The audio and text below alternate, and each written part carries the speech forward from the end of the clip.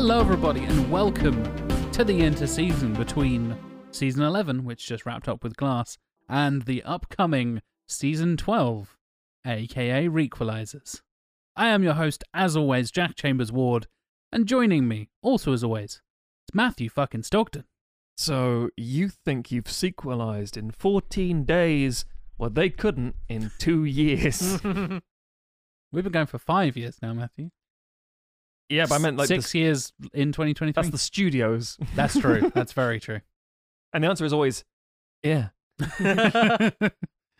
And joining Matthew and I, it's Timothy Goddamn Matum.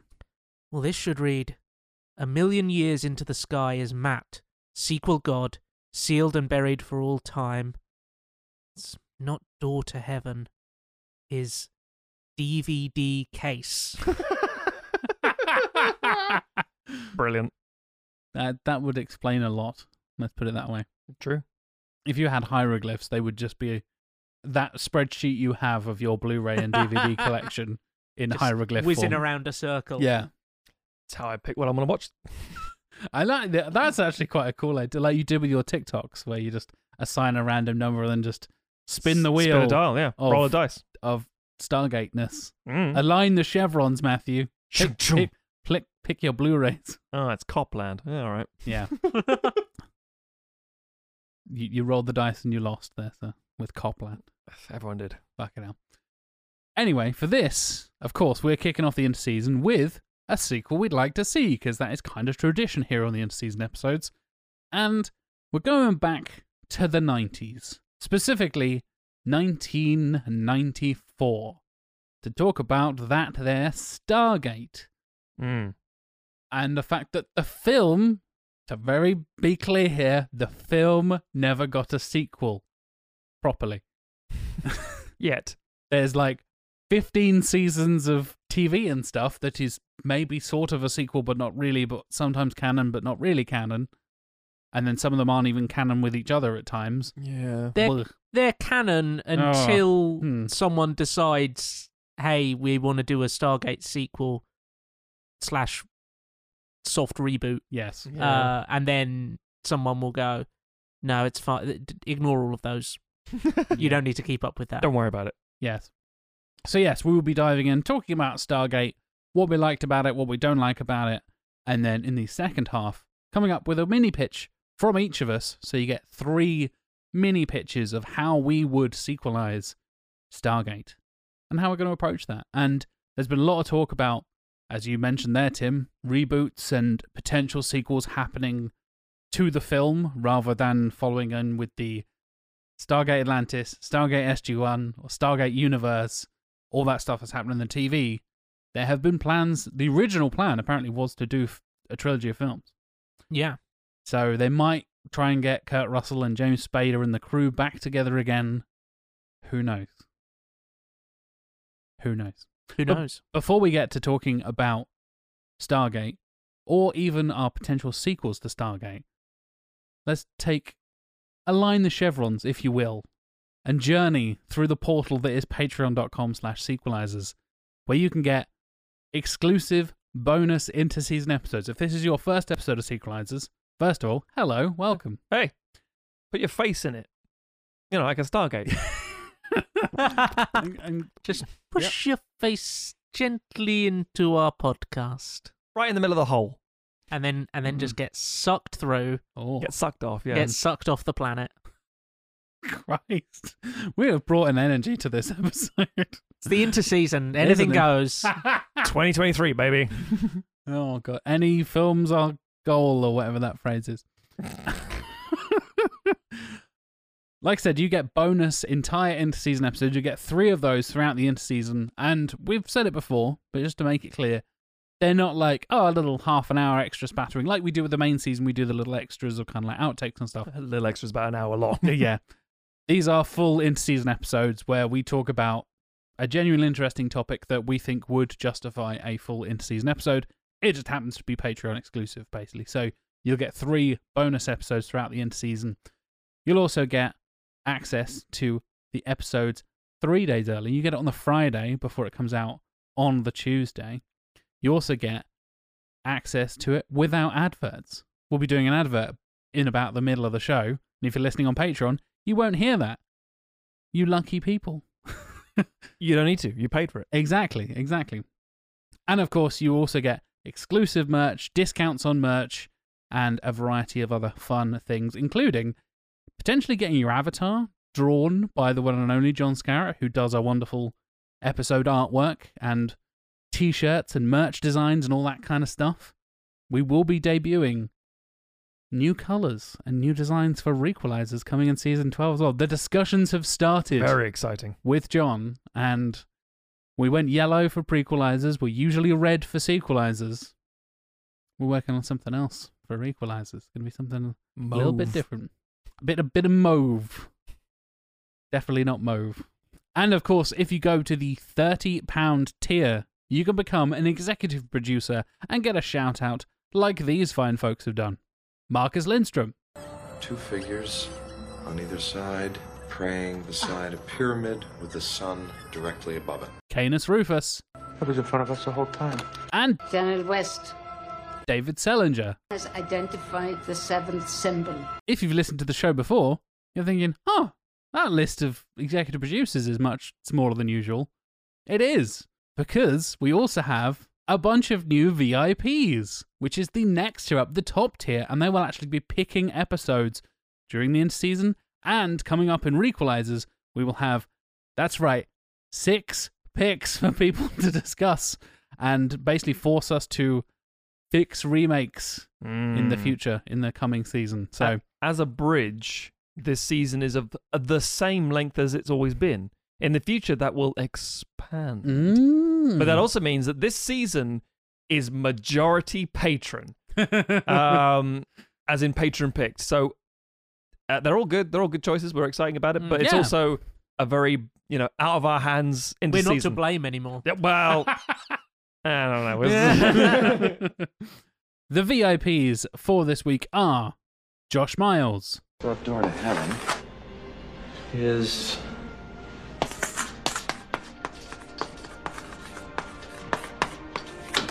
Stargate. Jonathan Firth Clark. He's inviting us to go with him How you can be so sure? because he's inviting us to go with him. And a bunch of new VIPs who you may recognize from previous EP announcements. They are Philip Morgan. So you think you've solved in 14 days what they couldn't solve in 2 years? Hyper Dude Man. Your job here is to realign the Stargate. Can you do that or not? I can't. Stuart Main. Why are you here? Why did they bring you on this project? I'm here in case you succeed. And James McDowell. Give my regards to King Tut, asshole. Welcome, new VIPs. Thank you so much for your support.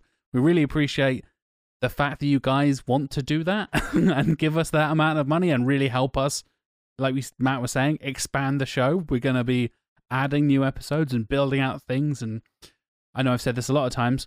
I'm working on producing the new live streams. We're lining up some guests, getting some plans in the way, doing some designs. I'm doing some writing for it. It's going to be exciting. So when you're hearing this, which is like end of 2022, beginning of 2023, we record these a little bit in advance. Just as We try to. We try to, as much as we can. I mean, when you're listening to this, it's been Christmas. Yeah. Yay. Happy New we Year. get some time off. Christmas, etc. Yeah. We had a couple of weeks off, but We're there back. ain't no rest for the sequelizers. Quite fucking literally. And money don't grow on trees. But every penny that goes into the Patreon from any level, from right at the bottom tier to the top tier, it makes it free for everyone else. Exactly, So if yeah. you can Yeah. afford to pay for someone else to hear this for free and keep the show as, because obviously in the way that it is every single week, for obviously we say have had a break for the past, throughout the course of the pandemic. Yes. Yeah, we're incredibly grateful, and it means there's unsung tons of people who are also very grateful. Thank you, patrons of all levels, for supporting us. Like Matt said, you make the show free for everyone else. You make this show possible. You make all the new equipment, all the new plans, all the cool new merch, all that kind of stuff possible. So thank you ever so much for your support. And if you can't afford to be a patron, thank you also just for listening. Yeah. Because Absolutely. the show equally would not be the same without you. Very much so. It's a new year. Well, it's not a new year yet. It's about to be a new year. If you're listening to this on the public feed and not a patron, as Tim was saying, Yeah. It is.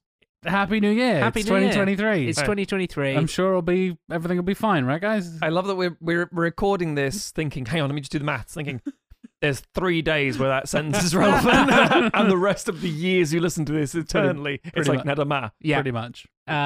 New Year. Yeah, it's a new year, and we've Survived. the past 3 years, this show has like grown and developed so much. Yeah. And it's all down to the people who listen to it, and the people who can support us in whatever fashion that means. So we really do appreciate it. Definitely. So, should we get into some stargating across the universe? Yes. Would you like me to go first? Please do, Matthew. Kick off your history with the Star Trek, Star Wars. I'll trek through the gate. No, Stargate franchise. Fucking love Stargate. Of course you do. Look at you. I genuinely do. For a myriad of reasons. If you had to rank the aforementioned three, the Wars, the Trek, and the Gate, what order would you rank them in, Matthew? Frustratingly, Trek Wars Gate. Okay, yeah. Really annoyingly, because there's more to gauge on I things. think Gate is always gonna, unless you're It's always going to lose. A nutter. Yeah, you're going to be wrong, I'm afraid. Jack said that, not me. Because Tim rates it higher. And here they come. But I adore Stargate. There are multiple reasons why, and multiple factors how that I've come to that sort of fan love, because ultimately I was 10 years old when the film came out, and it really struck a chord. It was just from the aesthetic of design of things. There's so much Art Deco sort of inspiration because of the fact that a lot of things. Very strange tangent for a second, but Aladdin, for example, the Disney Aladdin, has, you'd think, oh, it'd be like a very, Middle East sounding Arabian Peninsula sort of soundtrack. No, it's swing. It's like, why is it swing? Because the 30-year cycle means you've got 60s nostalgia and 30s nostalgia. It's why, Batman and the fucking Shadow and the Phantom came through. Because that's what was popular and coming back. So the aesthetic of this whole thing really sort of spoke to me. The intrigue, I don't obviously for a second fucking think that anybody other than humans built the pyramids. But it's fun to entertain the notion of like, oh wow, a way to travel through space, and it's just literally wormholes. Yeah. And I'm like, this is fascinating. This is I think around the same time, if maybe a couple of years before DS9 came out, but the wormhole theory stuff was very much little kid Matt was like, this sounds fantastic. And Imagine how cool that is. Instantly makes it different from your Gates and your Treks and those kind of things. Absolutely, it feels like it's new territory because it's a doorway. Yeah, and it's just connecting 2 points. It's a different mode of transportation, and it has that historical basis rather than being something it's looking to the past rather than looking to the future. Very much so. Yeah, historical science fiction is always really interesting because it's so underutilized. It's always the science fiction is the future or the present or the near future, rather than you could do it in the past. Prey being a fantastic example of that. It's like really interesting exploration of it. So, and a bad example being something like, I don't know, Alien versus Predator that we talked about in the show before. So effectively, I saw this thing and really enjoyed it. And the thing is, the film itself is quite small in scope, all things considered. In terms of what it actually does, there's like, okay, bunker. Okay, we're here for quite some time. Okay, desert, pyramid. Oh, film's over. But it's one of those sort of mid-tier budget films. It was a quite high budget at the time. I think it was about $50 million or something like that. But it was it was like Emmerich's first film? Pretty much, yeah. And Emmerich being, as we now know, a big blockbuster kind of guy. Yeah. And it's something, there's something very difficult to replicate with certain directors. Apparently even with themselves in later life, as we'll get back to later. But like Michael Bay, for example, as much as people try to emulate him, it's very difficult to be Bay without being Bay. And then later in his career, he even struggles to figure out what that is. But Emmerich has a way of framing things, a way of like going like, we're going to build this set in the middle of nowhere. We're going to shoot this in the desert in Utah in a way that people are going to fucking die from the heat because he's just a random German director. Like, oh, this will be fine. It's like, this is a terrible idea. Huge sets, ridiculously cool special effects that are really quite subtle in what they're doing. Yeah, there's a real amazing blend of miniatures, prosthetics, actual real armor and weapons and all that kind of stuff, and then some CGI that is blended in really well. Like the actual effect of the Stargate itself with all the big swoosh and then the suction of the water and all that kind of stuff. That's real water. It's practical effects. It's actual practical water that they used, and then they put the CGI like shimmer thing behind that, but the actual like swoosh is a real thing. It comes from such a fascinating period of CGI could do small things. It could do certain things. It can enhance what the industry was already doing. Yes. But there was a lot it couldn't do, and so you were using it to augment practical effects, miniatures / bigatures, all those kind of things. And I think it's aged incredibly well, Stargate, because it has that blend of stuff. There is, there's certain wonky moments, but I still think things like those mask transformations, the helmets coming off and stuff, love them.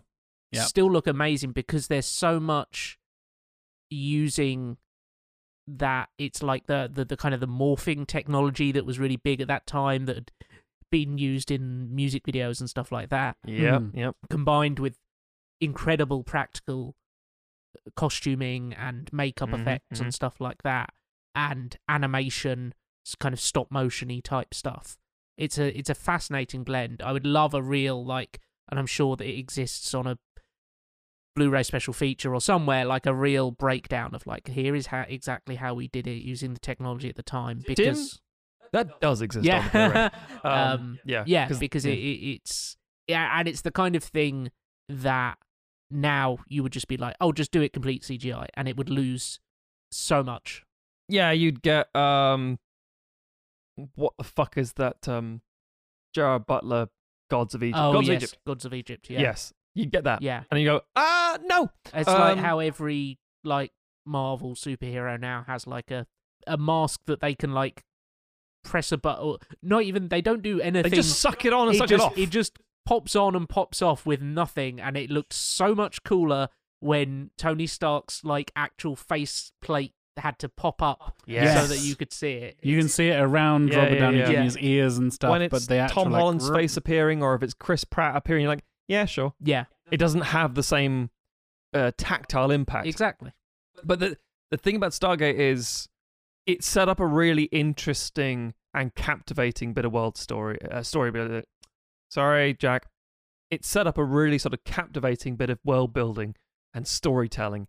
And it was just enough adventure to sort of spark that intrigue in me specifically. So I really loved it. And I would watch the VHS over and over. And when they said they were going to make a TV series, I was like, yes, please.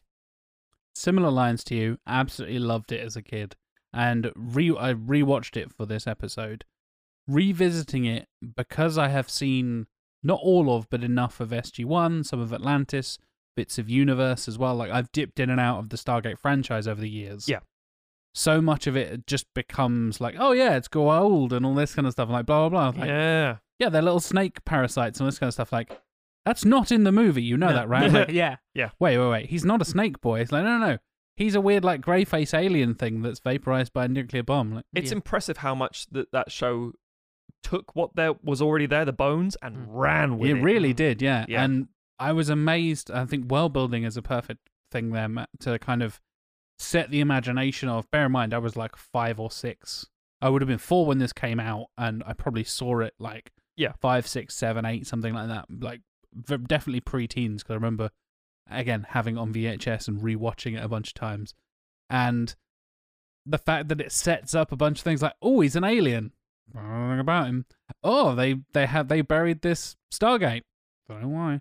Oh, there's this thing. It sets up so many little. I talk about this so often in that kind of speculative fiction, existential sci-fi stuff that lets you ask questions about it rather than just being and here is the explanation for this thing. Here's 15 minutes of exposition of this one character who knows all of the facts and is explaining to the surrogate audience member person, and they're here, and now you're basically the audience, so I'm going to tell you all of the facts that you probably already know because you also exist in this world. It's like, right, okay, now I have no questions, and this is very uninteresting because I know exactly how everything works. Like, whereas Stargate stuff is like, I don't know how any of those. Why do they have cool ships?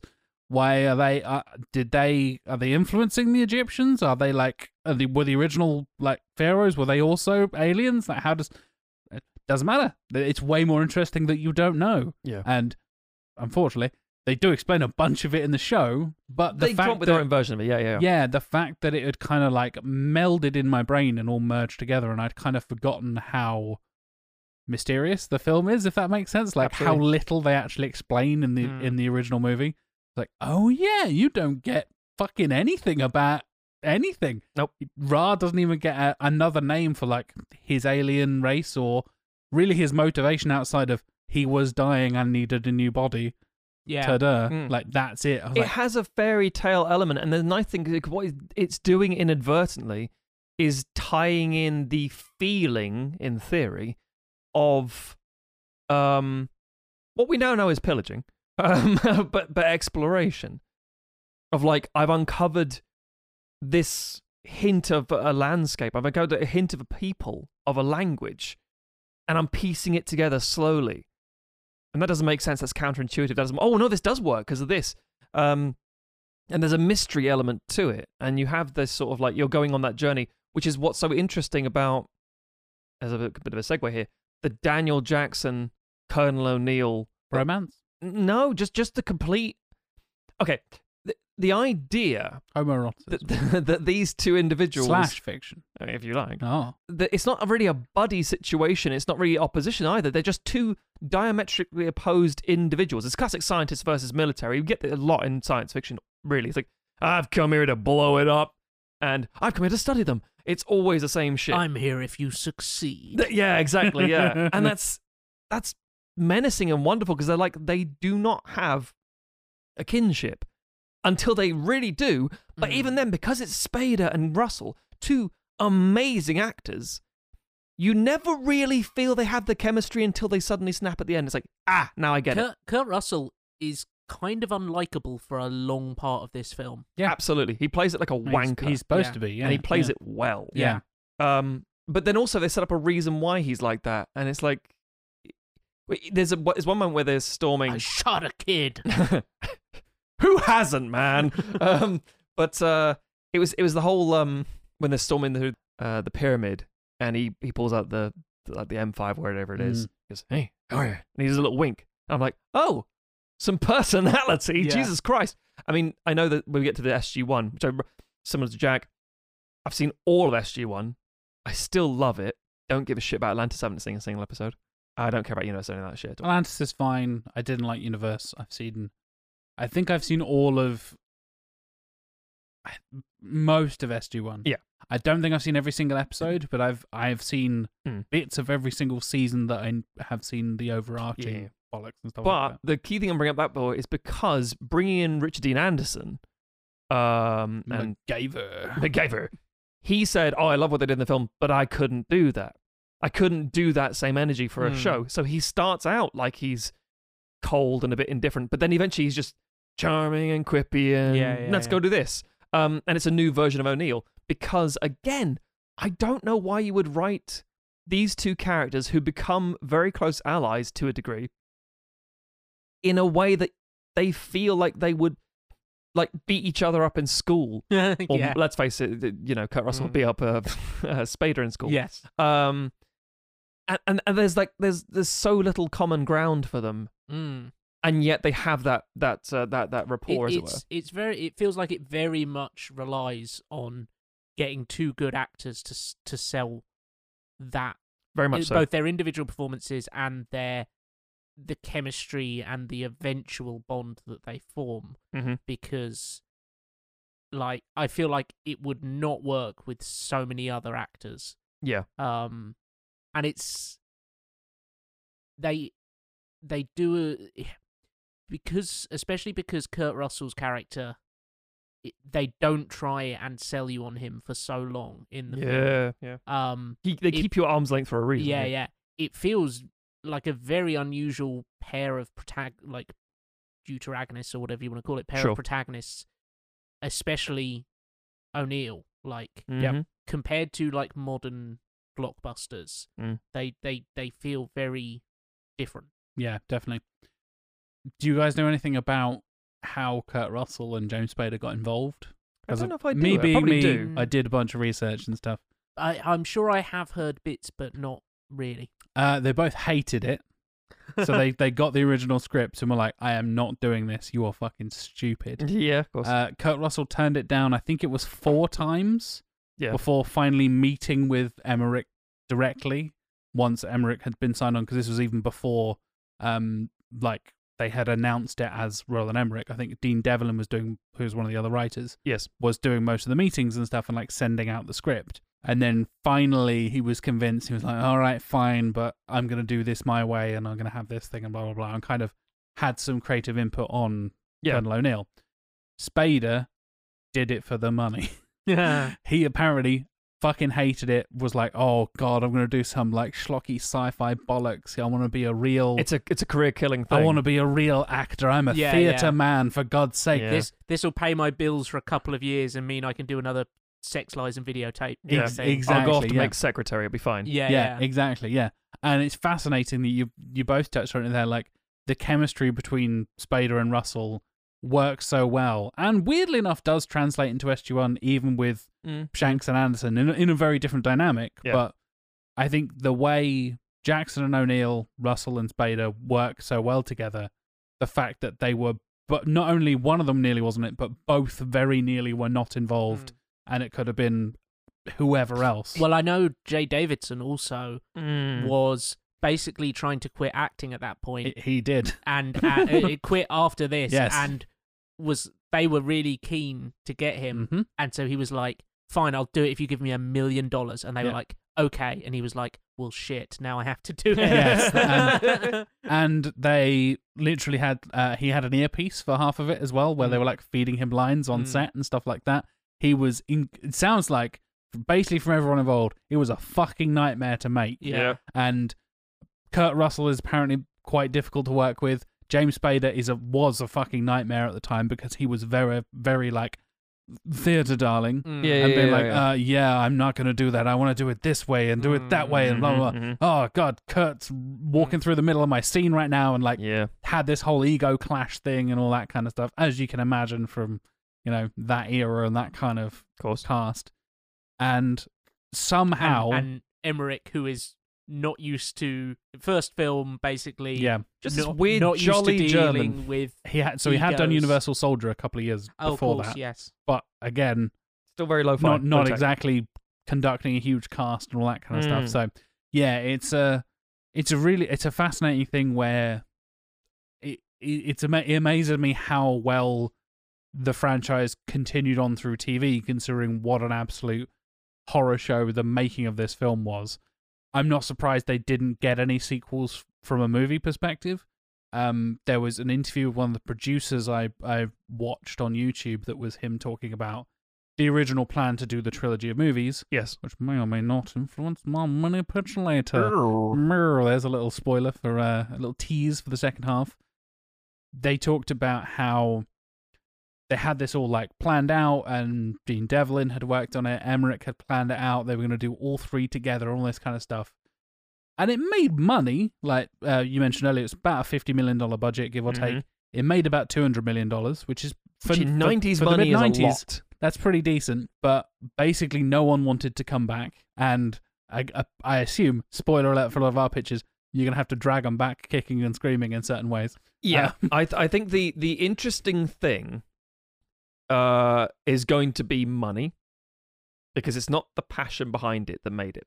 I remember seeing an interview about SG-1 starting up, and they brought Kurt Russell in because he was in like the neighboring studio filming 3,000 Miles to Graceland or something like that, and so he was dressed as Elvis. Something he cares about greatly. Yeah, yeah. It's not a good film. Nope, loves Elvis though. He's great as Elvis, but basically, he came in and looked at the set. It's like, oh, it's all crazy how they do this for TV, and it's obviously it's always like, we're going to there's that big ring again. Yeah, a strange new world. It's like a lot of woodland. Looks a lot like Canada. Yeah.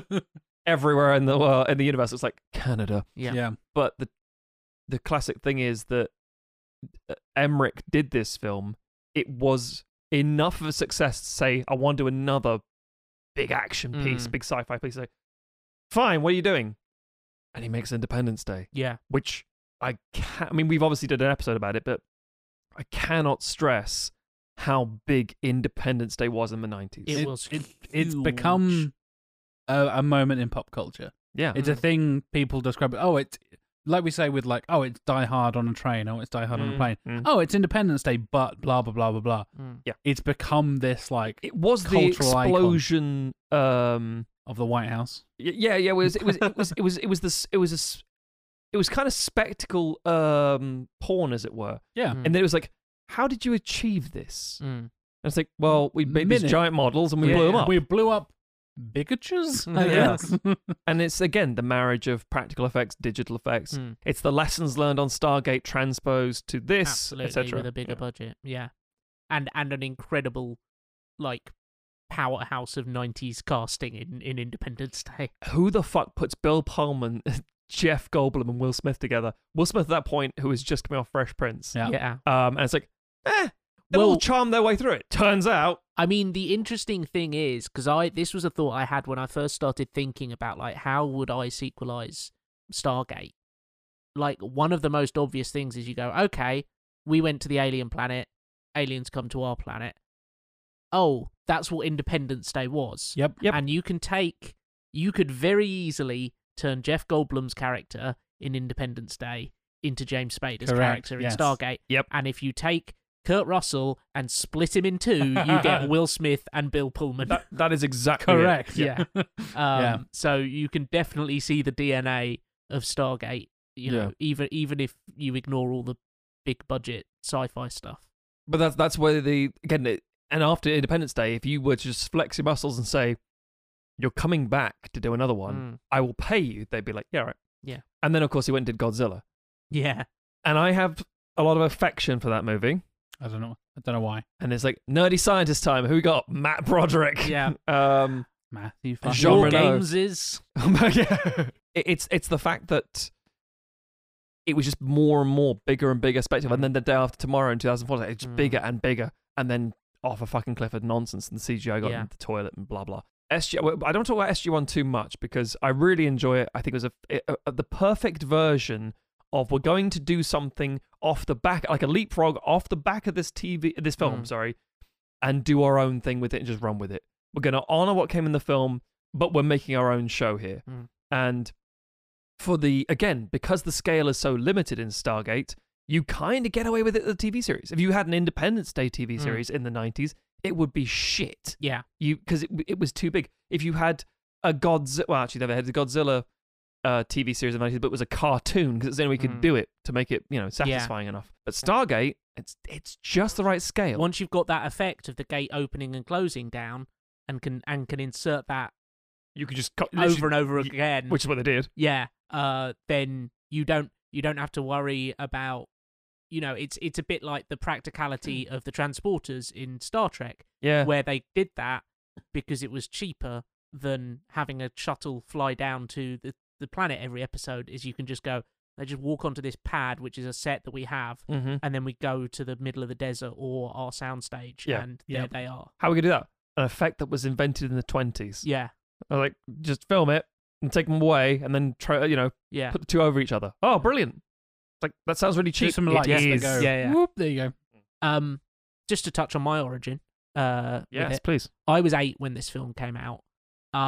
It is one of the first films that I can really remember my experience of going to the cinema to see, and remember being excited to go and see it. Like, I'd seen films in the cinema before, but we weren't a family that did lots and lots of trips to the cinema. But I can remember, for whatever reason, and I can't remember what order I did this in, because I owned the novelization of Stargate. Oh.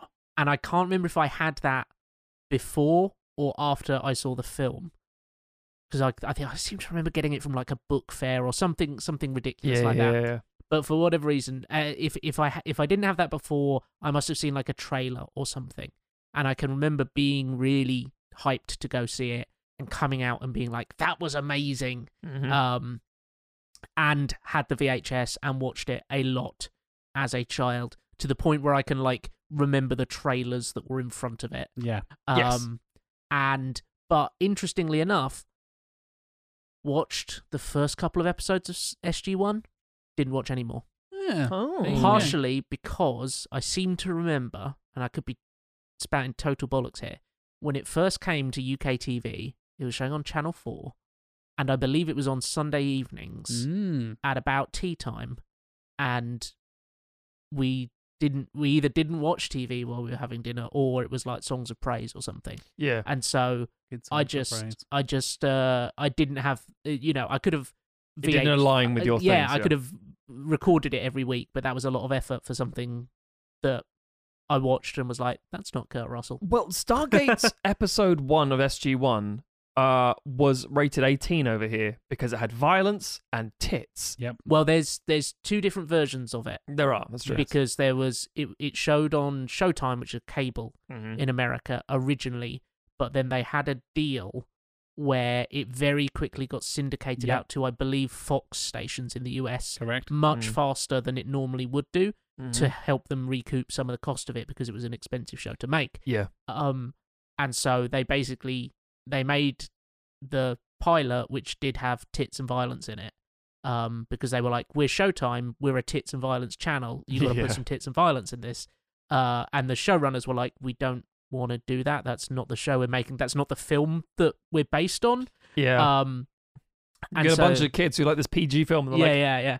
Mommy. So there is that version available, but there was also very quickly the syndicated version. Yeah. That was for, showing on your local Fox affiliate.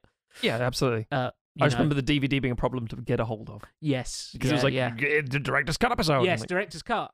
All the tits included. And Yeah. like, but I'm 12. Perfect, kid. You learned something. Yeah. Speaking of director's cuts, there was quite a few changes to the movie along the way as well. Yeah. Even during the filming process, with I mentioned Dean Devlin and Roland Emmerich being essentially the two creative forces driving this whole thing. They worked on the screenplay together. They essentially were kind of co-producing it and all that kind of stuff. And they also edited it as well, pretty much directly hands-on editing from Emmerich, which is unusual for a lot of directors, for those of you who aren't aware of typically what happens for sort of these bigger production things. But it actually wasn't that big. This was fairly independent, fairly creatively driven, but just a fucking hassle to make. So the fact that Ra is explicitly an alien was like one of the last things that is introduced into the film. Oh, wow. Yeah. Which I find fucking fascinating because I think the film doesn't work if he's not an alien. Yeah. Well, It's implied, but they went back and shot like the abduction scene and stuff like that Right. way yeah. after they finished filming and had to get So he would just have been a human who was ruling over that. yes. well, remember, this is 5 years after. Wow, that's a weird sentence. Is that right? What? Yeah, that is. I don't know what you're about to say. This is 5 years after Indiana Jones and the Last Crusade. So Yes. you could have a fantastical element. It's like, it's just a mystical being. Yeah. It's just a force. It's just a thing. Yes. Yeah. Whereas saying it's an alien is like, aliens. Yes. Oh. We had Star Wars So, yeah, and Star Trek. What's they- this? Go back with Jay Davidson and work with him, and I believe he was like you said, Tim, basically retired as soon as they finished filming and was like, I'm done with this. So they pretty much shot him from like the waist up as him like, wandering about and then being abducted and all that kind of stuff. The opening shot with the Pharaoh's mask and stuff. Such a cool opening to the film. Yeah, it is. That's like a fiberglass miniature with this amazing like motion tracking rig Yeah. thing that goes Mhm. through. That was all added afterwards as makes well. sense. That's like one of the Yeah. last things they filmed. First scene they actually shot with Kurt Russell is the stuff in the house, and then they cut his hair. Yeah. And he Yeah, specifically that makes asked for them to dye it and stuff, so it looked better on camera. So just like, oh, you're suddenly a bit blonde, gingerish, blondie, I guess. Yeah. It's Like, weirdly like strawberry blonde. Yeah. sort Yeah. of. Yeah, apparently that was Kurt Russell's idea. Like I said, because it was such a weird, like, oh, it's reasonably high budget, but also fairly creatively driven, there was a lot of kind of like creative input from a lot of the actors, which usually you wouldn't kind of see for this kind of thing. Which you got a lot of in the 90s. Yes. You had the studio system kind of shattered a bit with the 70s and 80s directors coming through, like obviously Coppola, Spielberg, Lucas, etc., etc., etc. And then the 80s, you had a bit more studio presence again in these really, we're going to do whatever the fuck we like independent films, as it were. And then the 90s was this wave of talent who were like, you know who I really like? This actor. It's like, no one wants to have that person on the screen. I don't care. I'm a new kid on the block. And in Emmerich's case, I've been directing stuff in Germany for the last 5-6 years, making weird sci-fi fantasy bollocks. Techno horror bollocks. Yeah. I like these people. And the same thing with like Tarantino. I like Travolta. No, don't. He'll sink the film. Nah, I like him. Well, let's get him on board. Why? Because I heard from Walt Disney that Kurt Russell is the future of cinema. He wasn't wrong. But Disney's also... He was wrong. And to kind of wrap up the production side of things, a lot of the desert stuff was shot in Arizona. Pretty much all of it was shot in Arizona. They did not have any kind of, let's, control the weather and do this thing. And like we've talked about with like Mad Max Fury Road is the weird example. It kind of works because of that weird universe of this is a day shot turned into a night shot by just putting a filter over the top. Like, look, it's blue now. It's green. Like, that kind of thing. None of that shit. They just shot during the middle of the day in Arizona. Oof. And apparently got to 123 degrees. Yeah, I heard that because it was the whole... You couldn't do it outside that time period because there were like dune buggy races or something. Yes. So they had to build these enormous sets. Yep. Outside in an actual Arizona desert. until about 10 o'clock. And there's like, no, because the steel scaffolding is now, you will like burn your hands It being will near take it. Spader described it as taking the skin off your palms. Yeah. And they got that big, I can't remember what it's called, melange, or some Spice melange. The big horse thing. Oh, yeah. And that thing... The Aberdonian... in the SG-1, it's called Abydos. It's the whole thing. I think they call it Abydos in the They do film. not. Well, in No. the script it's called Abydos, I believe. But not in the film. Out loud, they do in the not film say it's it. called Nothing. Yes. But Which, behind again, the scenes it is. There's that whole mystery thing of like, welcome to a planet. Yeah. Here is an alien. Yeah. Which again puts Ta-da! you in the audience, puts the audience in the mindset of the explorers. They're like, what's this? Yeah. Like, I don't fucking know. Yeah, you know as much Yeah. as the characters, essentially, Yeah. for the most part. There's a wonderful line where I was like, Jackson, what's she saying? I have no idea. It's like, what do you mean? There's no subtitle. We don't know what the fuck is going on. Yeah. But Quite a It few works. people were annoyed. Again, me watching like reviews and stuff. People were like, sometimes the subtitles don't come up. I'm like, nah. yeah, because they don't know the language. What are you talking about? Yeah. Like, You don't know because they don't know. Yeah. That's how that works. That's a common Yeah. like use of subtitles and then lack of subtitles in film. Like, where have you Yeah. been? So to kind of wrap up my thoughts, I think like it does a lot of things really well. I think the production is incredible. The production has really stayed with me, if that makes sense. Whenever I think of big, cool sci-fi designs, this always sticks out in my brain for whatever reason. And I think about big, cool sci-fi designs all the time, ladies and imagine. gentlemen, people listening out there.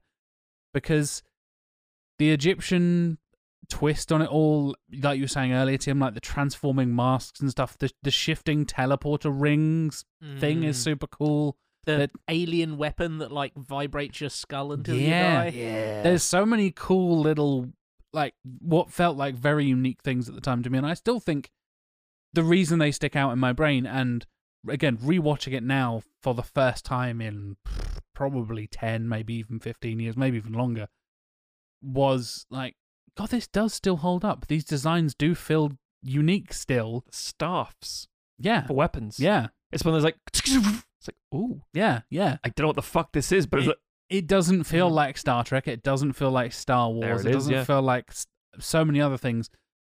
If anything, it had like, again, it's around a similar sort of time. Like Fifth Element has a lot of like weird, unique designs, Yeah. and they're kind of playing off a lot of the similar kind of. I mean that's full on French. We're going to do everything and push it to like it's the sliding scale in video games. Like what can I do with this character? Push everything to 10. Yeah. I want to see what it all looks like when it's mental. And Fifth Element is very influenced by like Mobius and other like absolutely. French It's sci-fi comic it's the artists. Incal, yeah. Yeah, It's literally the Incal. Yeah. yeah. Whereas, Which is fantastic, by the way. I read that fairly recently. It's fantastic. nice. Whereas this is a very Germanic, like, Yes. let's talk about how this is going to work. What's Yeah. the design like? How Mm. do these gliders work? Yeah. Just brilliant. So they apparently tried to build the gliders.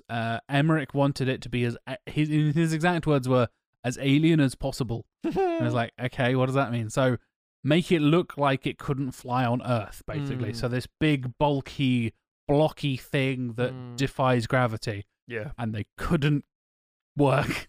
They couldn't build a thing that would actually like be with the support of wires and stuff, not just swing about and look like Right, shit. yeah. So Because like, you're still bound by physics. they was like, Roland, we're on Earth now. I'm sorry, but they have to kind of Yeah. have some aerodynamics And- because they are literally going through the air. Yeah.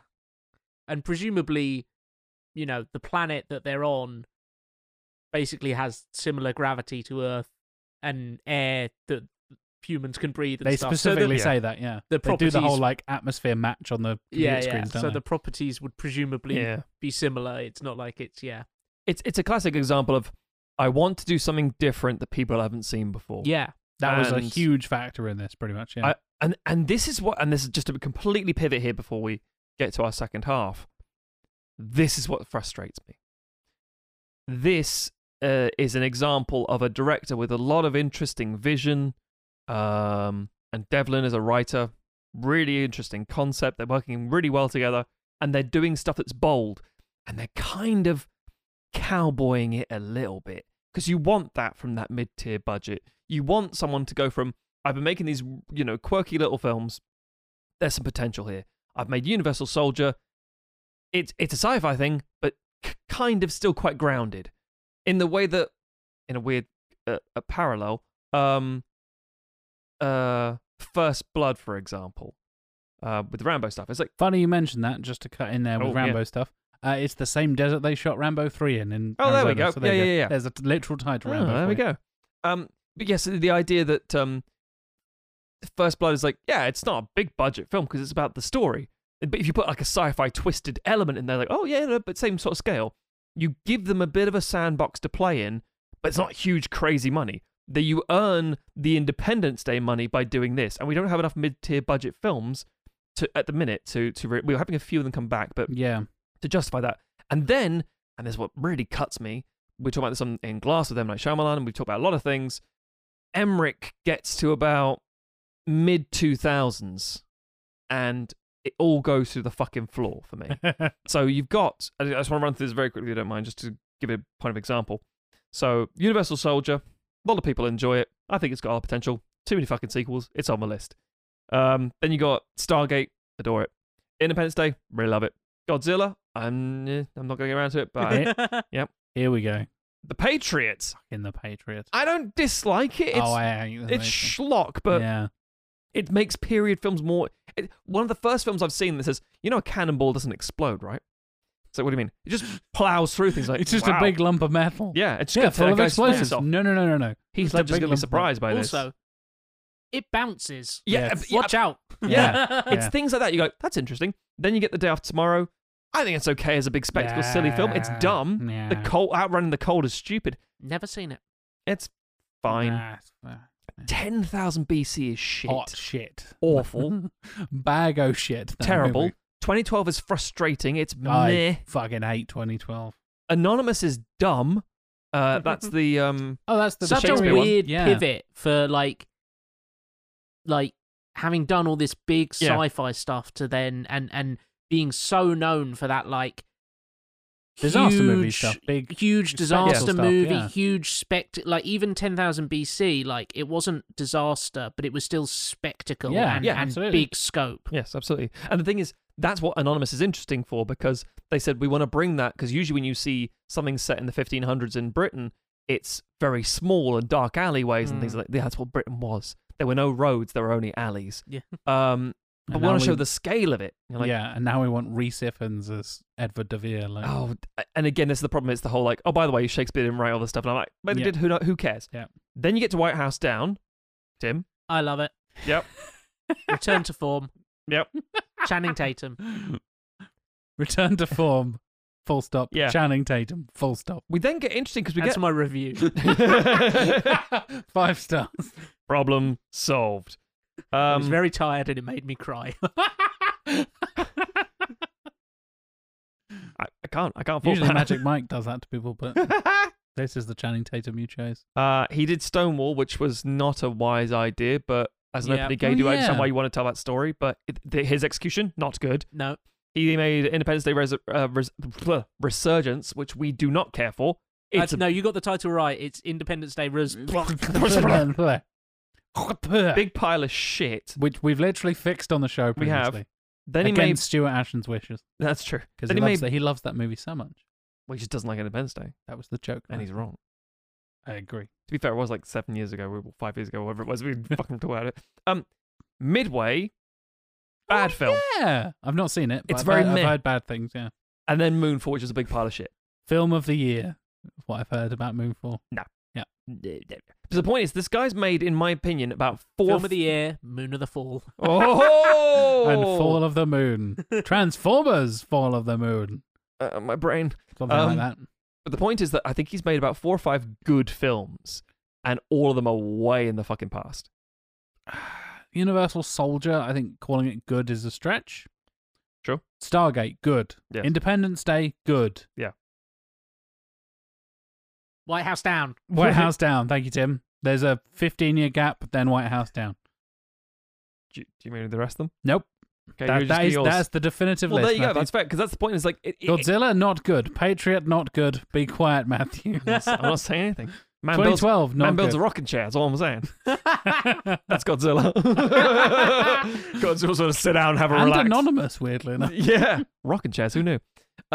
So it's very frustrating because you can see there's this really excitable talent who's making really interesting, cutting edge stuff, getting just churned up in the system. It's like, you know how to tell stories, motherfucker. How is this so shit now? Weirdly enough, we don't usually tie into season stuff into previous season stuff, but we talked about this so much with M. Night Shyamalan, right? Because he's another creator who has funded his own films, who does his own stuff. Yep. Does weird adaptations of You shit know he how to probably tell a shouldn't, story. he shouldn't adapt. He has told interesting stories. He's had the cultural defining moment in the 90s with fucking Sixth Sense, like Emmerich did with Independence Day. You have this like, oh my god, this defined this decade. I see dead people, that shot of the White House exploding, all this kind of stuff. Like, they're moments that people know even if they haven't seen those films. If they're born after those films have been released. Well, they're 3 years apart, and it's all the same zeitgeist. Exactly, right? That era, that moment in time in pop culture and movies is so, like, impactful at that time. And then they've both just gone on to do a bunch of shit for the last 20 years. And then, like we said on the Glass episode, we have like, oh, he's back again. Good old Shyamalan, he's done it again. And 10 years later, he's back again. And then 3 years after that, I mean, it's not terrible. He's got a beach. It makes you old. There's a beach. It's not The Wind or Mark Wahlberg this time. There's a beach. Is it better? Not exactly. And, it's not the worst, because he's made one of the worst films ever in Avatar. So the bar's very low, but it's not that. So it's fine. Everything's fine. And then Roland Emmerich has the same thing of like, well, I mean, it's not Independence Day. It's not Moonfall. It can't be that bad. We then have this new low bar, right? And it's this weird kind of almost parallel between the two of them. And having these moments where he's like, oh yeah, I would quite like to see a sequel to Stargate. Or, as we talked about with Unbreakable, like, he would never think, oh yeah, I'd like to see a sequel to Unbreakable. But when that moment happens at the end of Split, you go, oh. I'd be curious to see where this goes. That's interesting. Where could this possibly go? I assume the next film is about the Triad for some reason. Right, Matthew? It is now. Yeah. You're all welcome. Spoiler alert for Matt's pitch from the end of the season. Yes. And the last episode. Yes.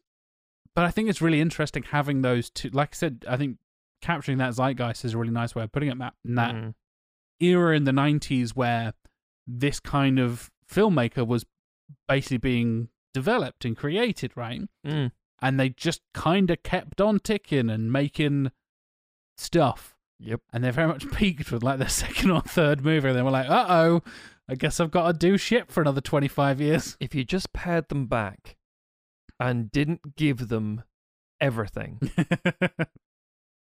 because Moonfall, Independence Day, Resurgence are so bad. They are so bad. And they were so expensive. I don't understand. I mean, I think that's partially also a problem of the kind of films that get made nowadays, unfortunately, yes, is absolutely. we don't have... I mean, obviously, like, Stargate, even at the time, was quite an expensive film, and then he went on to do Independence Day, which was a huge budget film. But it seems like he settled into a pattern where, like, stuff like... And again, this is just me going off the top of my head. Go for it. I feel like once he got round to stuff like 2012, like, those weren't the most expensive films in the world at that point. They were big budget, but they knew what they were. They weren't like... Yeah. You know, and also he's never done franchise stuff. Like, he's never That's done true. stuff with name recognition that people have gone like, oh, well, I've got to go see the new Batman film or the James Bond film by Roland Emmerich. It's The always IP been... is his own weird original shit. Exactly. And so they're at the higher end of mid-level budgets, but they're still kind of slotting into that. And obviously, Chalamet made like cheap horror, low-budget stuff that then made a bunch of money and crept into the kind of mid-level filmmaking. And I think that the studios just aren't making those films, so the scripts are not getting written that service those films. So they have to go for something ridiculously huge like Moonfall, that's like pure spectacle and total nonsense. I think that's entirely fair. I also think that if Stargate was released today, it would fall on its arse and die because it's too slow and there's not enough happening visually for a contemporary audience. But also, you're absolutely right, because when you pigeonhole yourself as a Bay and Emmerich, it's like, oh, what kind of big thing are you going to do? And if it's not big enough, you go, oh. So, for example, Moonfall feels like, I need to get some money to get this project going. I'm going to get a co-funded thing from America and China and what the fuck ever. What's it about? Moon. So, what happens?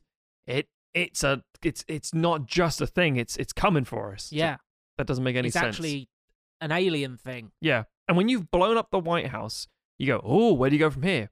It's like, what if we froze the Earth? Oh, what about we flooded the Earth? What's next? I've kind of gone too big. Yeah. I'm fucked now. What's your next Shakespeare? idea? Shakespeare. No. It's a little bit bigger. Yeah, a little bit more explodey. Yeah. The White House again? But I mean, in theory, something like Midway should have been... that should have been, yeah. The It's right war, choice which for means him. it's always like, it became a bit Pearl Harbor-y. It's like, Yeah. are you actually telling a story about a thing? I mean, we backed that classic fucking, oh, let's tell another World War II story. But Midway doesn't really feel like a... I'm not saying the event in question doesn't warrant being told. Yeah. I don't think it warrants being told in this way. Yeah. I think he should have done a full fucking Pacific Rim or some shit and had... Or fucking Kong Skull Island Mm. should have had... What about if we got the Midway Pilots or just a random battalion of like... or squadron, not battalion, sorry. A squadron of like World War II fighter racers, and they fly through a Bermuda Triangle thing, but it teleports them to another world, and they have to... There you What? go. There's your fucking big story. Yeah, Go. What is that film that's like the battleship goes backwards in time that kept showing up? We did a quiz about time travel films, and we Oh. kept getting questions about that film. Yes, it's slipped off my memory now. Yeah. Not the Quartermass Experiment. I know you mean I know the one you're talking about. Remake that. Yeah. There you go. Do some weird shit, Yeah. because I think you doing a straight war film is going to feel bad, Yeah. which it did. Two things I want to kind of just quickly pivot Go for it. to off of that. Philadelphia Experiment? Yeah, that sounds about right. Probably, yeah. I put the ship that travels through time. It's another one that happens, yeah. So You said like, oh, what would Stargate coming out today look like? It would be one of these Netflix or Amazon That's streaming exactly it. exclusives that shows up and syncs with that. It would be the Tomorrow War or something like that. God, it would, yes. but not shy, hopefully. Yeah, which also makes me worry because there's been noises of like, oh, you know, like maybe we'll actually do a sequel now, like, you know, and MGM is now owned by Amazon, so if anything that happens, it is going straight to Prime. Yep. And the other thing, talking about war, I do want to quickly touch on the politics of Stargate. Oh, okay. Because it comes from a fascinating time. It's just post First Gulf War. Yeah. And it is so like hyped up on that energy. In terms of its portrayal of the US military and essentially the analogues of like, here we're going to come in and support you guys who are rebelling against this bad man who keeps you all trodden underfoot, and you'll love us when the US military sweeps in, and you'll all salute us. And we'll teach you how to use a gun, and then you'll overthrow the thing, and then you know, Tim, they'll reluctantly teach you. Yes. Guns are bad, kid. Yeah. No, I shot a kid. No, it's bad, and then it's like, you're all right, kid. You need it, and you're all right. Yeah, So I'll here help you go. They're not child soldiers if they're on our side, right? Everything's fine. Yeah. You can just leave an MP5 just lying in front of a child They to were going play to fight with. anyway. They'll learn eventually. Yeah. And now we've completely destabilized your culture and economy and This one's going to sleep way with your of women. life. We're going to leave one dude here who's kind of useless, and we're going to fuck off now. There's a brilliant moment in one of the reviews I was listening to earlier where they talk about like how incredibly irresponsible all of the Earthlings are, and just like leaving things, giving cigarettes to children, just leaving guns everywhere. It's like, and you know who's the worst? That's right, Dr. Jackson. He doesn't bring any guns though. Yeah, he has a cold though, and gives kids his handkerchief with snot on it.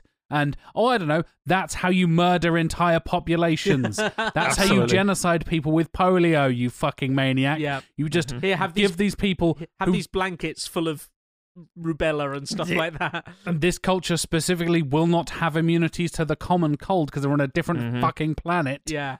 So you probably have just killed all the Aberdonians. Genocide, Dr. Jackson. Genocide. I mean... This is the beauty of the whole mystery aspect. It's like it does so much to excite the imagination. Not enough to answer those questions, because that's for you, the audience, to explore in your mind, and not enough to say, this is how it would work, because then it's the black box theory. If I say my spaceship is powered by a black box that makes it go, and I just say it's a black box or a warp core, that's the end of it. That's how it goes. Shut the fuck up. I can't remember if this was a conversation that we were having or something I was watching recently, where it's like, human beings will only ask why 2 or 3 times. Mm-hmm. So if you go like, well, how does it travel faster than light? It's like, well, it creates a pocket in subspace, and that allows it to travel faster than light. They go, oh, okay. Like, no one follows it up with like, but how does that work? Why does that work? And it will... How do you fold space? What do you mean by folding space? And fan bases who sit with that for a very long time, which we all have been involved in things, go, but how? And the thing is, once you start indulging in that... As soon as you pick up that thread, the whole jumper comes unraveled. I just told you the black box makes it work. Yeah. The second you start saying anything about what is in it... It's a flux capacitor. Shut up. You are fucked. Yeah. The spice is just the fucking spice. Comes from the worm's bums. That's just it. It's magic. And it makes you crazy, and we don't get to see it's behind a glass door. Yeah. Because if you start talking about, well, hang on, so is the wormhole connected? Yes. How? What do you mean?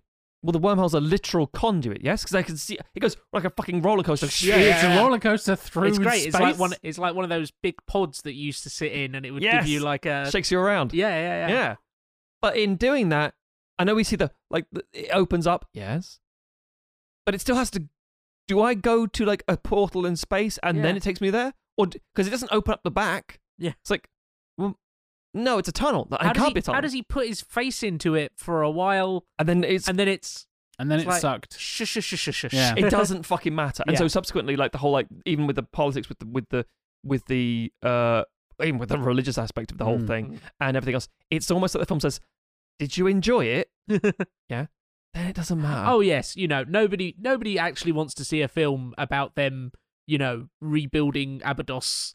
it's called culture. SG-1. But yes, Turns out, but yes, we it's- do. That's what the first 2 seasons of SG-1 Yeah. are, But having said that, the film knows what it's trying to do and doesn't go outside that remit too much. Yes, Which is where I think we're going to get interesting territory with these sequels But or I- our pitches for them. but I because think there is very much there's room for it. there is unexamined, just kind of regurgitation of what was the US Oh, absolutely. Yeah. attitude towards the Middle East at the time. Very much Yeah. so. Which wasn't as it because it was pre 9 like this film made post 9/11 be entirely different. Yes. Yeah. Because it was pre 9/11, it's a very different attitude. Again, Rambo 3. Yeah, it's almost precisely, yeah. Mm. Gotta help the Taliban.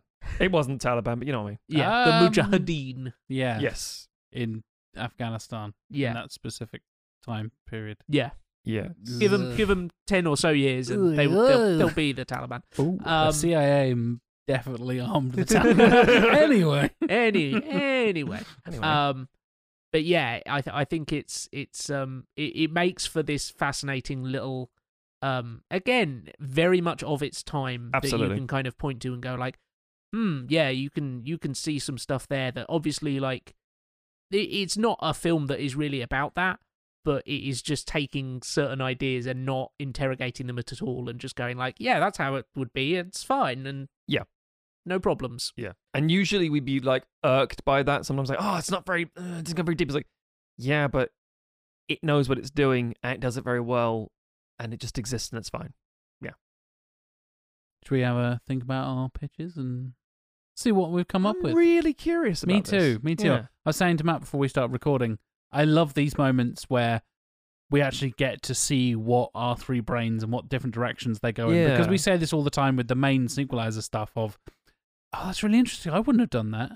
Oh my God, you put it in the 80s. I would have done like a 2015 version and done it that way. And oh my God, like Yeah. I find it fascinating. I've never cast that person. All that kind of discussion we have, we actually kind of get a little chance to explore it. Mm. And that's coming up in the second half, which is right now. Huh?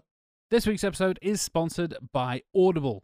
Audible has thousands, literally hundreds of thousands of audiobooks, podcasts, comedy specials, guided meditations, and basically everything to entertain you in your earbuds or through some speakers.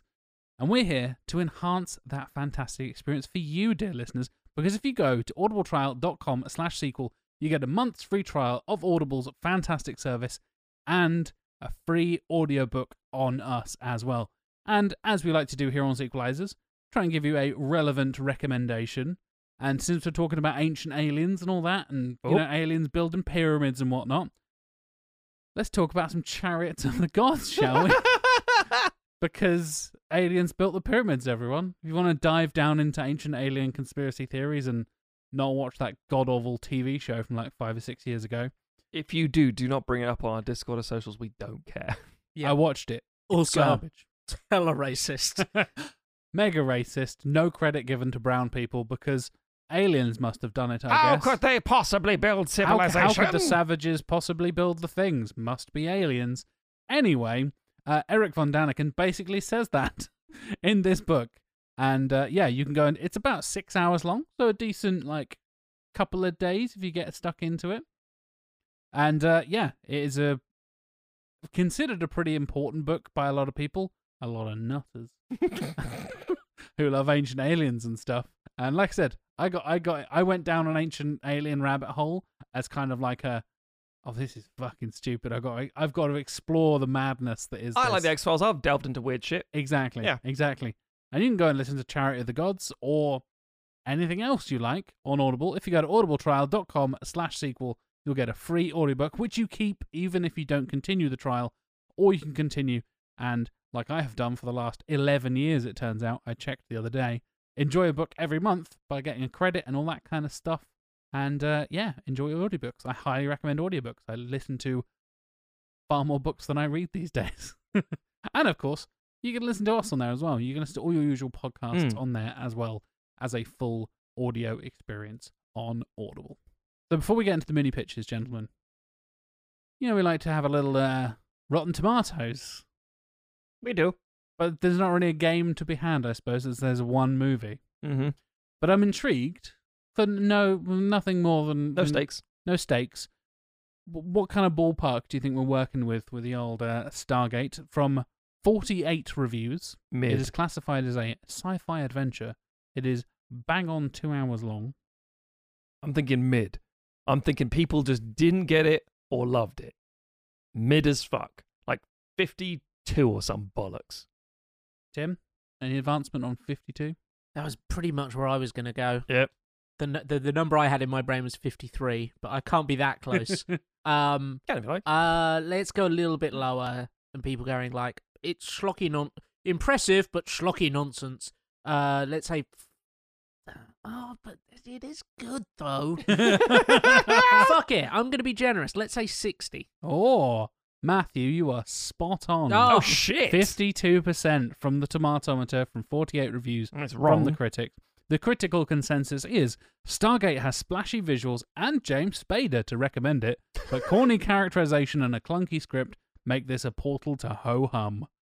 The audience, much kinder, with 73% from the That's audience. fine. Yeah, sure. And just to add a little bit of spice, the spice melange, if you will, The spice. to these reviews, let's go and say hi to our old pal, Oh, Christ. the late Roger Ebert, who did in fact review it in October of 1994. So we have an at-time review. I'm of going to take a Stargate. big fucking guess here. Considering they parodied him in Godzilla as the mayor, Mayor Ebert, I'm imagining he did not care for it. Really? How did you guess, Matthew? Let's go for a little quote from old Roger here, shall we? Yeah, go for it. Stargate is the kind of movie where a soldier can be transported to quote-unquote the other side of the known universe in a whirlpool of bizarre special effects, step into a temple on an alien planet, and then exclaim, "Wow, what a rush!" He's not wrong. That is what happens in the movie. It's also the kind of movie where the sun god Ra, who has harnessed the ability to traverse the universe at the speed of light, still needs slaves to build his pyramids for him for some reason. What? And where the local equivalent of a Nubian princess... Thanks, Roger. Is sent into the chamber of the Earth visitors to pleasure them. Don't tell me there aren't any coincidences. What? I don't understand that sentence, Roger. But this is the bit I particularly want to highlight. The movie Ed Wood, about the worst director of all time, was made to prepare us all for Stargate. No. I think that's brutal. That's very cruel. Moonfall, yes. Fair enough. I absolutely agree with you on that kind. If it's a review of Moonfall, I'd be like, yeah, fair play. But again, that's why, again, Godzilla's got this ridiculous mayor who's useless, and it's Mayor Ebert, and his assistant is Siskel, and it's like, oh, maybe we'd agree to lay off the sweets until after the election. Back off, Gene. Just because, openly parodying and lambasting those two. But you'd have to do something really flagrant to put that into a film. Like, why would you, it's like, oh, there it is. Yeah. The movie this is the final wrap-up sentence. I've skipped the middle because he waffles. Yeah, of course. The movie is so lacking in any sense of wonder that it hurtles us from one end of the universe to the other, only to end in a gunfight between good guys and bad guys while the Colonel's bomb ticks down. Like all movie bombs, it comes equipped with a bright red digital readout device that displays the countdown while beeping. Stargate is pretty much just a film school exercise. The assignment? Conceive of the weirdest plot you can think of, reduce it as quickly as possible to action movie cliches. If possible, include the sun god Ra, and make sure something gets blown up real good along the way. 1 star from Mr. Roger Ebert in October of 1994. I mean, Ebert liked Cars 2. Fuck off. And The Adventures of Rocky and Bullwinkle. Bigger off. And Home Alone 3. He is questionable. Everyone has off days, but that ain't. As one of the most prominent film critics of the 20th century and the 21st century when he was still doing it, it's got some real shit takes as old Ebert, hasn't he? He liked The Happening. Fuck off. That's all you should know. That's all you need to know. That's all you need to know. He likes the wind and old Marky Mark Wahlberg. He finds Stargate lacking in wonder, but they're happening. Ooh. Precisely the right amount of wonder for me. Ooh, the trees, the Yeah. grass, the wind. I Mark wonder Wahlberg, you what say. the fuck is going on in this film. So over to you, Matthew. Okay. Let's dive into some mini pitches. Get some new cast, some returning cast, returning directors, new directors, all that kind of stuff. It's kind of like a pitch we do on the main season, but it's going to be a bit quicker, and you'll get one from each of us, essentially. Yes. Yeah, what are you coming up with for us, Mr. Stogden? I had a long think about this one. Long and hard? Always. I thought this kind of has to be Emmerich and Devlin, because as much as I love what they did with SG-1, and they took it so differently in such a different direction, I kind of feel, again, that scope, spectacle, scale, all that sort of stuff, I want to see them take this to the next level. I was thinking when I'd release this. When do I put this out there? I had a real, fiddling about with timelines. Yeah. And being like, okay, if I do that, nice out. Okay, do that and that. That and that. Okay, yeah. I set myself up basically to make a trilogy. I haven't done both films. I've done a second one that's like, and I've done a thing that is very unlike me. I'm gonna release it in 1998. No Godzilla! Sacrificing Matthew Broderick on the altar of progress. I very much am. I'm killing for that. 98 Godzilla. Good. That will then be taken on by another director in another direction. Who knows? Better or worse. Del Toro. Oh, that would be gorgeous. But no. This film is called Stargate Intergalactic. Oh. 90s. Featuring a Beastie Boys. Yeah, Beastie Beastie Boys Boys on the soundtrack. Yeah. Returning cast, they'll be apparent as we go through. New cast, General Mitchum. Quick question. Go ahead, sorry. SG-1 starts in 97. No, it doesn't. Yes, it does. No, it doesn't anymore. Okay. There is no... You just said, same cast. I was like, hold on, which one? No, yeah. Actually, let me clarify. Amanda Tapping. Yeah, no. This is Anderson and Shanks on the big screen, baby. No, there's no TV series because there's a film straight into production after Independence Day. Why would we need a TV series? There's no Atlantis. There's no whatever. Ain't happening. And I'm robbing myself of a thing I really like, but fuck it. I believe that they did they almost made the TV series by accident. They did. The rights got sold without, I think, Emmerich and Devlin being aware that it had happened or something like that. It was a bit of a weird one, yeah. It was a bit of a fuck up, and they were like, "Oh, I guess a TV show's being made then." Yeah. Oh well. Yeah, and they're already working on some other projects. It's like, we're distracted. Yeah. In this universe, Independence Day comes out. It's fucking huge. And they say, right, now we've proven that thing. Can we now make this thing, please? Russell. Can we go back Spader. to our Egyptian baby? Yeah, absolutely. Here's some more money. Let's do this next big thing. And they're like, oh, you know what? Fair enough. Let's go. I've got time before I do secretary. It's okay. General Mitchum. Kevin Dunn. Oh, okay. Who plays the general in Godzilla. Yep. Bring up the car with his Boston accent. I'm bringing them. Also, for people who don't have blocked Godzilla from their mind, wisely, that's Shia LaBeouf's dad in the Transformers films. I love that you think they've blocked that, but not the Transformers films. What's worse? The Transformers films are harder to block. The Transformers films get worse. Yeah. The first Transformers film is... I can remember so little of 1998 Godzilla. Oh, same. I mainly remember Eggs and Jamiroquai. I remember the awesome Jamiroquai music video. That's the best thing about that film. I remember it involved French nuclear testing because that was in the news at the time. Yes. That's all you need to know. It's correct. And it had a P. Diddy back when he was still called Puff Daddy. Oh, yeah. Him and Jimmy Page. Sampling Zeppelin, Kashmir. yeah. What a fucking weird song. Awful. Anyway. Oh, I love Kashmir. Yeah. But I realize you mean the yes. the new version. With Don't come with me, don't- is it? yeah, don't Come need with me. come with me. And Oh. Godzilla. Come with me and And Godzilla. my friend Godzilla. She's pregnant. Anyway. Kevin Dunn. Google it. I forgot we just got to your first cast member Yeah. and then spent 10 minutes talking about Godzilla. Yes. So, I've cast some younger actors who are literally just starting out, but they're like, oh, that's a huge name now. Yeah, now they are. But back then, they were just younger actors. In the role of Apophis. Oh, there we go. Diego Luna. Oh, Ah. Mhm. Cassian Andor himself. Yeah. He was Sexy. almost in my movie. Oh, really? Yeah, Slip of a boy that he was at the time. he was indeed. Mm. Barely. Not even had a Havana night. No, No. not for like Love 3-4 more years. Yeah. Yeah. Jason Momoa. Oh, Stargate Ooh. Atlantis' Is very he- own. I mean, is he He's even Baywatch at this acting at point. that point? Yeah.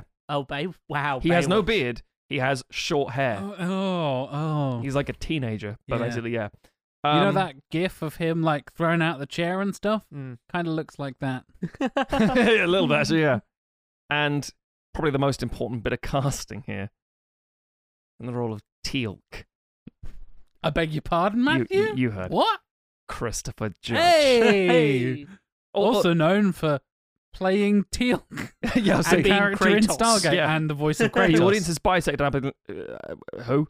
I'm like, listen, indeed, motherfucker. the best Stargate character. Indeed. Yeah. And it kind of Indeed, makes yeah. sense because apparently when he found out that they were making a Stargate TV series, he was like, he found out because like his flatmate or something or a friend at the time was like reading the script for it. Correct. Yep. And he like phoned his agent and was like, get me onto this show or I'm firing you. Yes. Yeah. And he did big it. old nerd. Yeah. He's a big old nerd.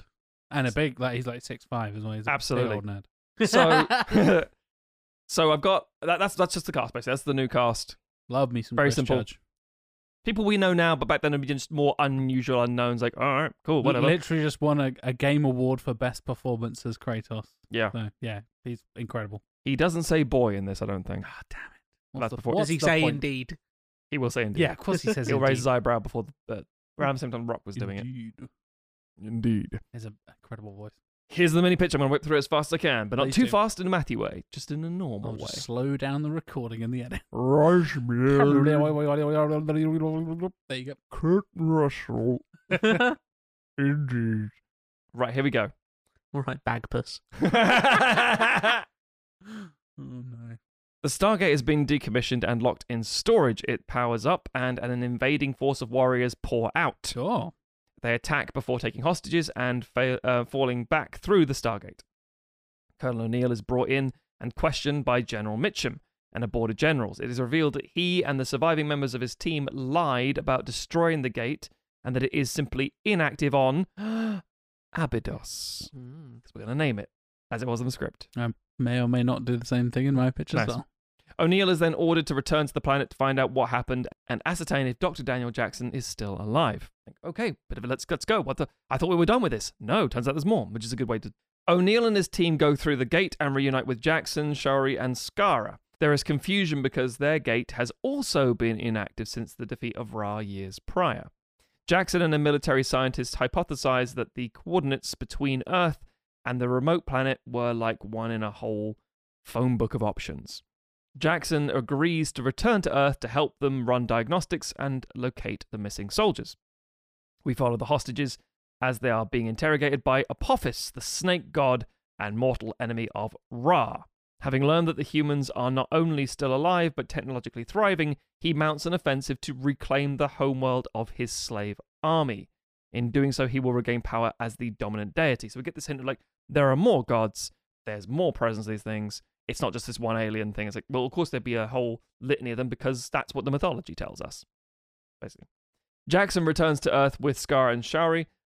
They use their computers to figure out the location of the raiders dialed in from and reverse the call, as it were. And it's very classic 90s fucking science fiction. I gave it a cold. It's like, no, you can't. This is an era when a Mac can't go with a PC. It can't fucking link to an alien craft, you penis. You like know a what? balloon and something bad happens. That's exactly it. The team then mount a new expedition and infiltrate Apophis's pyramid base. While storming the building, the team finds a detention center. Only one of the hostages is still alive, but near death. In the cell opposite, a disgraced guard is locked up, as in a disgraced guard of Apophis's army. Jackson speaks with the detainee and forms a tenuous alliance. We learn that the guard, Teal, Oh. had fallen out of Apophis's favor once he learned of the supposed god's fallibility. So rather than in the series where he's like he's head honcho number one Supreme Jafar, it's like no. This is a guy who's like, hang on, you're not a fucking god. And it's like, right, imprison him now. Bollocks to this. The unit power up the Stargate to escape, but the ship takes off. As such, half the team escape while some are killed in the intergalactic slipstream. So we talk about the wormhole opening up, and there's like, and it goes, Soop. And of course they're like just lost in the ether, and all this. It's horrible. Bit of body horror stuff. Forever roller coastering through space. Yep. Gross. To the sounds of the Red Hot Chili Peppers. Roller coaster in space. One thing we didn't touch on: Roller coaster. Stargate score. Oh, sorry, David Arnold's Arnold's fucking back. score. Him. Incredible. The best films that Emmerich has done, i.e. Stargate, Independence Day, and Godzilla. White House Down. But basically, these scores for all of them are really fucking good. Yeah. Really good. Yeah. Anyway. I'd forgotten how good it was, and then I found myself humming it the other day, and I was like, oh, that's so good. It's brilliant. And it gets reused by a bunch of other films Yes. and TV and stuff Yeah, like very that much because so. it's Yep. so good. I remember the Stargate theme being used to advertise Beowulf. Yes. I'm like, what are you doing? Yeah. That's Stargate. Leave Stargate alone, you monsters. Not with your own music. You fucking monsters. I mean, it's because this thing was complaining when the score did come out. It was such a very good score. Anyway, O'Neill, Jackson, and the rest of the team agree they need to stop Apophis, but without sizable munitions or an escape route home, they don't know how. Teal'c says the gods are constantly at war, and they could raise a rival god, Anubis. no. O'Neill makes a Cold War comparison for the audience. And goes, oh, I get it. They sabotage one of the ship's main engines and send the signal. In doing so, the group are located and are involved in a firefight. From the shadows, a royal guard notes that Skara is dressed differently to the rest of the team and quietly kidnaps him through a hidden passage. Skara is brought to Apophis and chosen to be the host for his son. O'Neill initially turns on Teal'c, but Jackson talks him down. Teal'c doesn't know why Skara would have been taken alive unless he was to be made a host for the gods. The team go through the corridors of the ship, trying to stay out of sight. They find themselves in a hangar of gliders and note this may be their only way out. Teal'c also highlights Royal Guard flight suits and says it will help them move about the ship, which is basically the huge Anubis-y head stuff, and it'd be different guards and things. Yep. In that moment, Anubis' ship arrives. Apophis sends out a hostile communication, and Anubis opens fire, so they have a bit of a pissing match. In the panic, O'Neill and the others sneak into the throne room. O'Neill tries to save Skara, but his eyes glow, and he uses his bracelet to blast O'Neill across the room, so he's already been turned. Teal'c explains the young man is lost, but O'Neill refuses to accept that. Despite that, the ship starts to take extreme damage. The group fight their way to the hangar and pilot the gliders over to Anubis' ship. Teal'c accesses the system on that side and says there is a planet with a working Stargate in close proximity. The gliders should make it. O'Neill orders Jackson to get the others home. He has to ensure that neither one of the entities makes their way to Earth. The only way he can see that working is to destroy them both, because that's just Kurt Russell's Kurt Russell's O'Neill's way of fixing everything. Yeah. I'm gonna die, and We're gonna it's a one-way ticket. blow this thing out of the goddamn sky. That's all I got. Yeah. Jackson asks if this is the old O'Neill talking, but he says he's just trying to keep people safe. So it's like, it's not just he's a suicidal guy. He's like, no. Yeah. I'm doing the right thing here. I'm doing my fucking job. Jackson reluctantly agrees and helps O'Neill storm Anubis' throne room. They fight and kill Anubis. Bummer. Teal'c is heavily wounded in the fight. Jackson takes the rest of the team and they fly away. O'Neill opens communications with Apophis and Skara, realizing that what is about to happen. Apophis scrambles all of his fighters. O'Neill accelerates hard, apologizing to Skara, and crashes the giant pyramid ship into the other. Physics don't make sense. Dumma. Psh, big spectacle smash. Yep. Mm-hmm. O'Neill, this causes an almighty explosion. Because it does. Yep. Jackson and the others have a slight head start as the multiple gliders rain down on them, firing wildly. The explosion consumes the other craft as the gliders make their way to a swampy planet. Kind of a bit like the end of Independence Day, where it's like, oh, we're not going to make it, and there's things behind you being consumed by a big flame. Yeah. Back on Earth, the Stargate powers up, and the remainder of the team come through, albeit dressed as royal guards, causing them to nearly be fired upon because, they're in disguise still. Jackson debriefs Mitchum and the Board of Generals and explains O'Neill kept them safe. It's agreed that the program must be scrapped again, but Jackson and Teal'c disagree, saying the alien threat is massive, and if Earth is going to stand a chance, they need to defend themselves. In other words, the future of humanity is no longer bound to one planet, and they need to go public about it. Over the end credits, we see a press conference revealing the events to the world, and a promise that only a joint global effort will protect the world. Again, the classic, America's come up with a plan. Well, let's bloody well hear it then. Oh, great. That's just how it was in the 90s. In a mid-credit sequence, we see the message between O'Neill, Apophis, and Skara being monitored by Hathor, played by Charlize Theron, in her own throne room. There we go. That's my pitch. Very interesting. I've taken a lot of SG-1. I was going to say, there's plenty of elements of SG-1 in there. Yeah. And thought, well, how can we make this a bit on the scale of the films, but not ridiculous, like, contemporary 2000s, 2010s films, and go, yeah, this is a bigger film. Yeah. We've gotten Kurt Russell and Spader kind of out of it. We'll be forming a new thing. Christopher Judge will be in charge of that unit, blah, blah, blah, blah. Got this new threat. Charlize Theron is, again, still quite new at this point. She's still kind of a model, really, at this stage. So, yeah, enough exciting, interesting developments, in my opinion. Yeah, Apophis is a pretty significant bad guy for SG-1. He's in it for the first few seasons as the bad guy. He is. He takes Ra's place basically as the Supreme Lord, System Lord. That was it. That's it, yeah. The System Lords, as they say in there. A lot of what I've described is kind of, well, the start at least, is the first couple of episodes of SG-1. Yeah. Cool, very interesting. There you go. That's me. Nice. I'll take over next. I will title mine Stargate, Legacy of the Ancients. I like that. I will release it in the year of our Lord, 1996. Oh, shit. No Roland Emmerich. Interesting. I know. I'm curious who you get. I nearly stuck with Emmerich and I thought, fuck it. It's a mini pitch. It's the interseason. Let's go nuts. By all means. I nearly went too nuts. Oh, shit. Mel Gibson. Not quite, but not far off. No, not Mel Gibson. Definitely not Mel Gibson. My actual choice is Alex Proyas. Oh, that makes complete sense. This is between The Crow in 94 and Dark City in 98. Back when he could make good movies. Correct. Before he makes Gods of Egypt. Yeah. Correct. It's the same motherfucking, and again, he's got, iRobot in him, so he's building to... He can do some good stuff. And he's another one of these boys. Yeah, who else I nearly picked? Basically for the lols. The Michael old Bay. Willie Slinger himself. Oh, Paul W.S. Anderson. PWSA. Interesting. God damn. Because that's Event Horizon sort of time, that totally makes sense, but no. Okay. We're going with Proyas. New cast will be revealed in the pitch. Ooh. Tantalizing. Indeed. A couple of years after the events of the first film, 94, 96, makes sense, Stargate Command attempts an upgrade to stabilize the Stargate. So they've established this kind of program around it again. A working network. Indeed. It's been functioning on and off, as it still requires a lot of energy to power it and can only be maintained for short periods of time. We learn that Jackson has been in occasional contact with SGC, but since their initial trip a few years ago, no one has been able to travel back and forth. Suddenly, the ring starts spinning wildly, surging with electricity before briefly settling when 8 chevrons align on the Stargate. What? Which is a thing that comes up in season 9 or something. Yes! That's one more than it should be, Jack! Yeah, I know. Too many chevrons.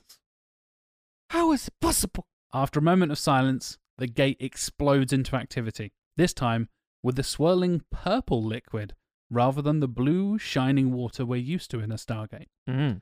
Before the purple maelstrom dissipates, the computers record a power surge somewhere else on Earth. O'Neill and his team are sent to investigate. On Abydos, and I wrote, now named that officially just like SG-1, but Matt's already explained that, so we're fine. Kasuf has been left in charge of running things, and with the help of Daniel, Sherry, and Skara, the Abydonians are kind of rebuilding the place and trying to reconstruct and recover after society. Yeah. They are visited by Apophis. Oh, hello. Hey! Who claims to be Ra's brother. He is played by, this was almost my casting for Diego Luna as well, Holy which is shit. mad. A young Benicio del Toro. Amazing. So this is after Usual Suspects, but in that kind of area. Yeah. I hope he's doing exactly the same voice. It's mad, but he's definitely doing a mad bullshit voice for no reason. That's what I fucking guys Love it, Benicio. Nailed it. Apophis apologizes for his brother's misdeeds, saying that he doesn't represent their race as a whole, Oh. and identifies them as the Goa'uld. Oh! Hello, SG-1 fans. He brings them new technology and helps them rebuild and develop. Jackson and Shari are skeptical at first, but Apophis is incredibly charming and seems entirely altruistic and apologetic. O'Neill's team, meanwhile, arrive near Mexico City, the site of the energy surge. They meet a group of local scientists who have previously, unknown to the team in America, found another Stargate on Earth. This one also has the 8 chevrons aligned and is intermittently swirling with the similar purple energy we saw back at SGC. O'Neill's team cautiously investigate, and in a surge, get sucked in. Back on Abydos, the culture is flourishing with Apophis's assistance. However, Skara sneaks around and discovers some new technology, suggesting he's up to something, a interstellar communicator. He steals part of this communicator and bits of consoles and computer bits, basically, to take to Dr. Jackson, but is chased away by an Apophis loyalist, and accidentally flees through the intermittent Stargate. O'Neill emerges in a dark, futuristic landscape. It's all Dark City Blade Runner. Hello, Alex Proyas. Of course. The major cultural touchpoint the humans notice is now Mayan instead of Egyptian. Oh, very interesting. They're greeted by a man who says he's been expecting them for some time, and introduces himself as Kinich Ahau, played by Edward James Olmos. Oh, very interesting. Kinich explains that now that humans have learned to use the Stargate technology, the time has come for his people to ask for their help. They are awaiting the arrival of Kukul Khan before they can proceed to the next step. Nice. I don't know why, but I was waiting to say, is he going to say Kotal Khan and somehow preempt a Mortal Kombat crossover? But no. No. Skara, fleeing through the other Stargate, ends up on Earth in SGC with a piece of Apophis's advanced technology. He tries to explain his situation and is eventually able to convince some of the scientists because they start to recognize the language from the equipment as Mayan. Ooh. O'Neill's team are granted some new armor and weapons and undergo training and combat trials. Kinich Ahau explains that his people are called Omayokon and are here to uplift O'Neill and his people. O'Neill describes the actions of Ra in the first film, and Kinich Ahau kind of seems disappointed. Seemingly aware that Ra was an alien, but disappointed in his actions at least. We are introduced to Yum Kimil, Kinich's superior, played by Ricardo Montalban. You need some gravitas, you need some Latin acting, you get Ricardo Montalban, who accepts the humans and their military prowess and tells them they are nearly ready for the real test to come. O'Neill begins to get frustrated with their overall lack of direction and increased vagaries from the Omayokon. Jackson and Shiori notice that Skara has gone missing and begin to ask questions of Apophis. Eventually, the alien's facade slips as Daniel recognizes some of the instructions on Apophis's equipment as ancient Mayan. He's a linguist, etc., etc. Apophis, with his back against the wall, reveals he's been recruiting the Abydonians using the Goa'uld, snake-like parasites that take over sentient beings and control them. That's SG-1 stuff, by the way. That's what they eventually become, and it's, they've been snake parasites the whole time. Yes. Don't worry about it. Yeah. Ignore the fact that he was an alien in the first movie. Yeah. Now fine. open up your tummy. Yeah. Little pouch. Jackson makes the connection with Ra, flashback to the possession, realizing it's all connected, and Apophis reveals himself as Kukul Khan, the creator of the Goa'uld. Oh, interesting. Their snakes, Kukul Khan is a snake god Yes, Nice. exactly. created Feather in his snake, yeah. image. Jackson and some of the Abydonians rebel against Kukul Khan, and he uses a device to activate the Stargate at will with a purple swirl once again. The Omiya Kon Stargate activates, and Kukulkan comes running out, followed by Jackson and a bunch of the Aberdonians. Jackson declares Kukulkan's betrayal, and a battle breaks out between O'Neill, the Aberdonians, and the Omeyokan guards. Can't pronounce that word. Omeyokan. Omeyokan, I think it is. Omeyokan. Yeah. Kamil, the mastermind of the Omeyokan plan to recruit the humans, tries to calm everyone down. He explains, with a booming voice, kind of in the Ra way, that they must work together to fight for a higher purpose.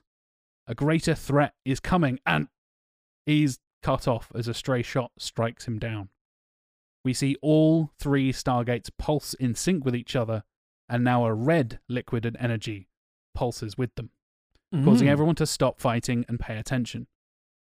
Kamil whispers his final words, "They're coming," as a 9th chevron clicks into place, and we cut to black. Oh! That was the plan for the trilogy. They would do the 8th and then the 9th chevrons Oh, for wow. different Really? galaxies. I did not know that. And Love that shit, though. the producer said, "Where else are there pyramids on Earth?" That was the plan. That's all he said, basically, was chevrons and Egyptian pyramids. And yeah, there you go. So ziggurats. I assume... Do we know who the red one was? Is it China? Who knows? Oh. It's the Louvre. Oh. It's the one in Vegas. It's the Probas Pyramid in Kentucky or wherever Yeah, it is in I'm America. trying to think about where the sort of zigguratty pyramid structures. I And... think there's some in like Cambodia type area. Yeah. Yes, it's Southeast Asia was, Yeah. was the third plan. So Well, yeah. that seems really fucking cool. Mm. So there you go. I've I'm all about fucking... taken little bits from SG1 and then Yeah. the plan for the trilogy, Yeah, smushed them all yeah. together, done a bit different, and I mean, Yeah. I like the fact like Kichina Ahau is the sun god and stuff like that. So there's a nice little yeah, parallels and God things. of War, God of Death, and God of the Sun. So Yeah. yeah. No, I like it. Nice. There you go. Original but mashed together. It's me doing an interseason thing. Tim, Mine's very fucking different. excellent. I love that we've all got Yeah, 3 we've all different things gone here.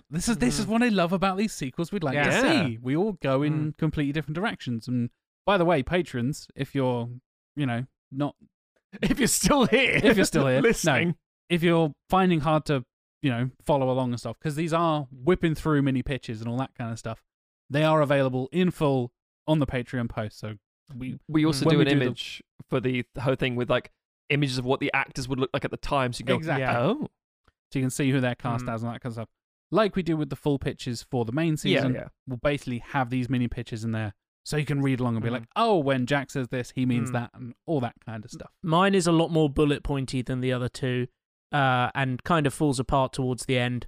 But by the time that That's the fine, pictures get shared, there will be full notes. I have moved house, changed job, and been ill.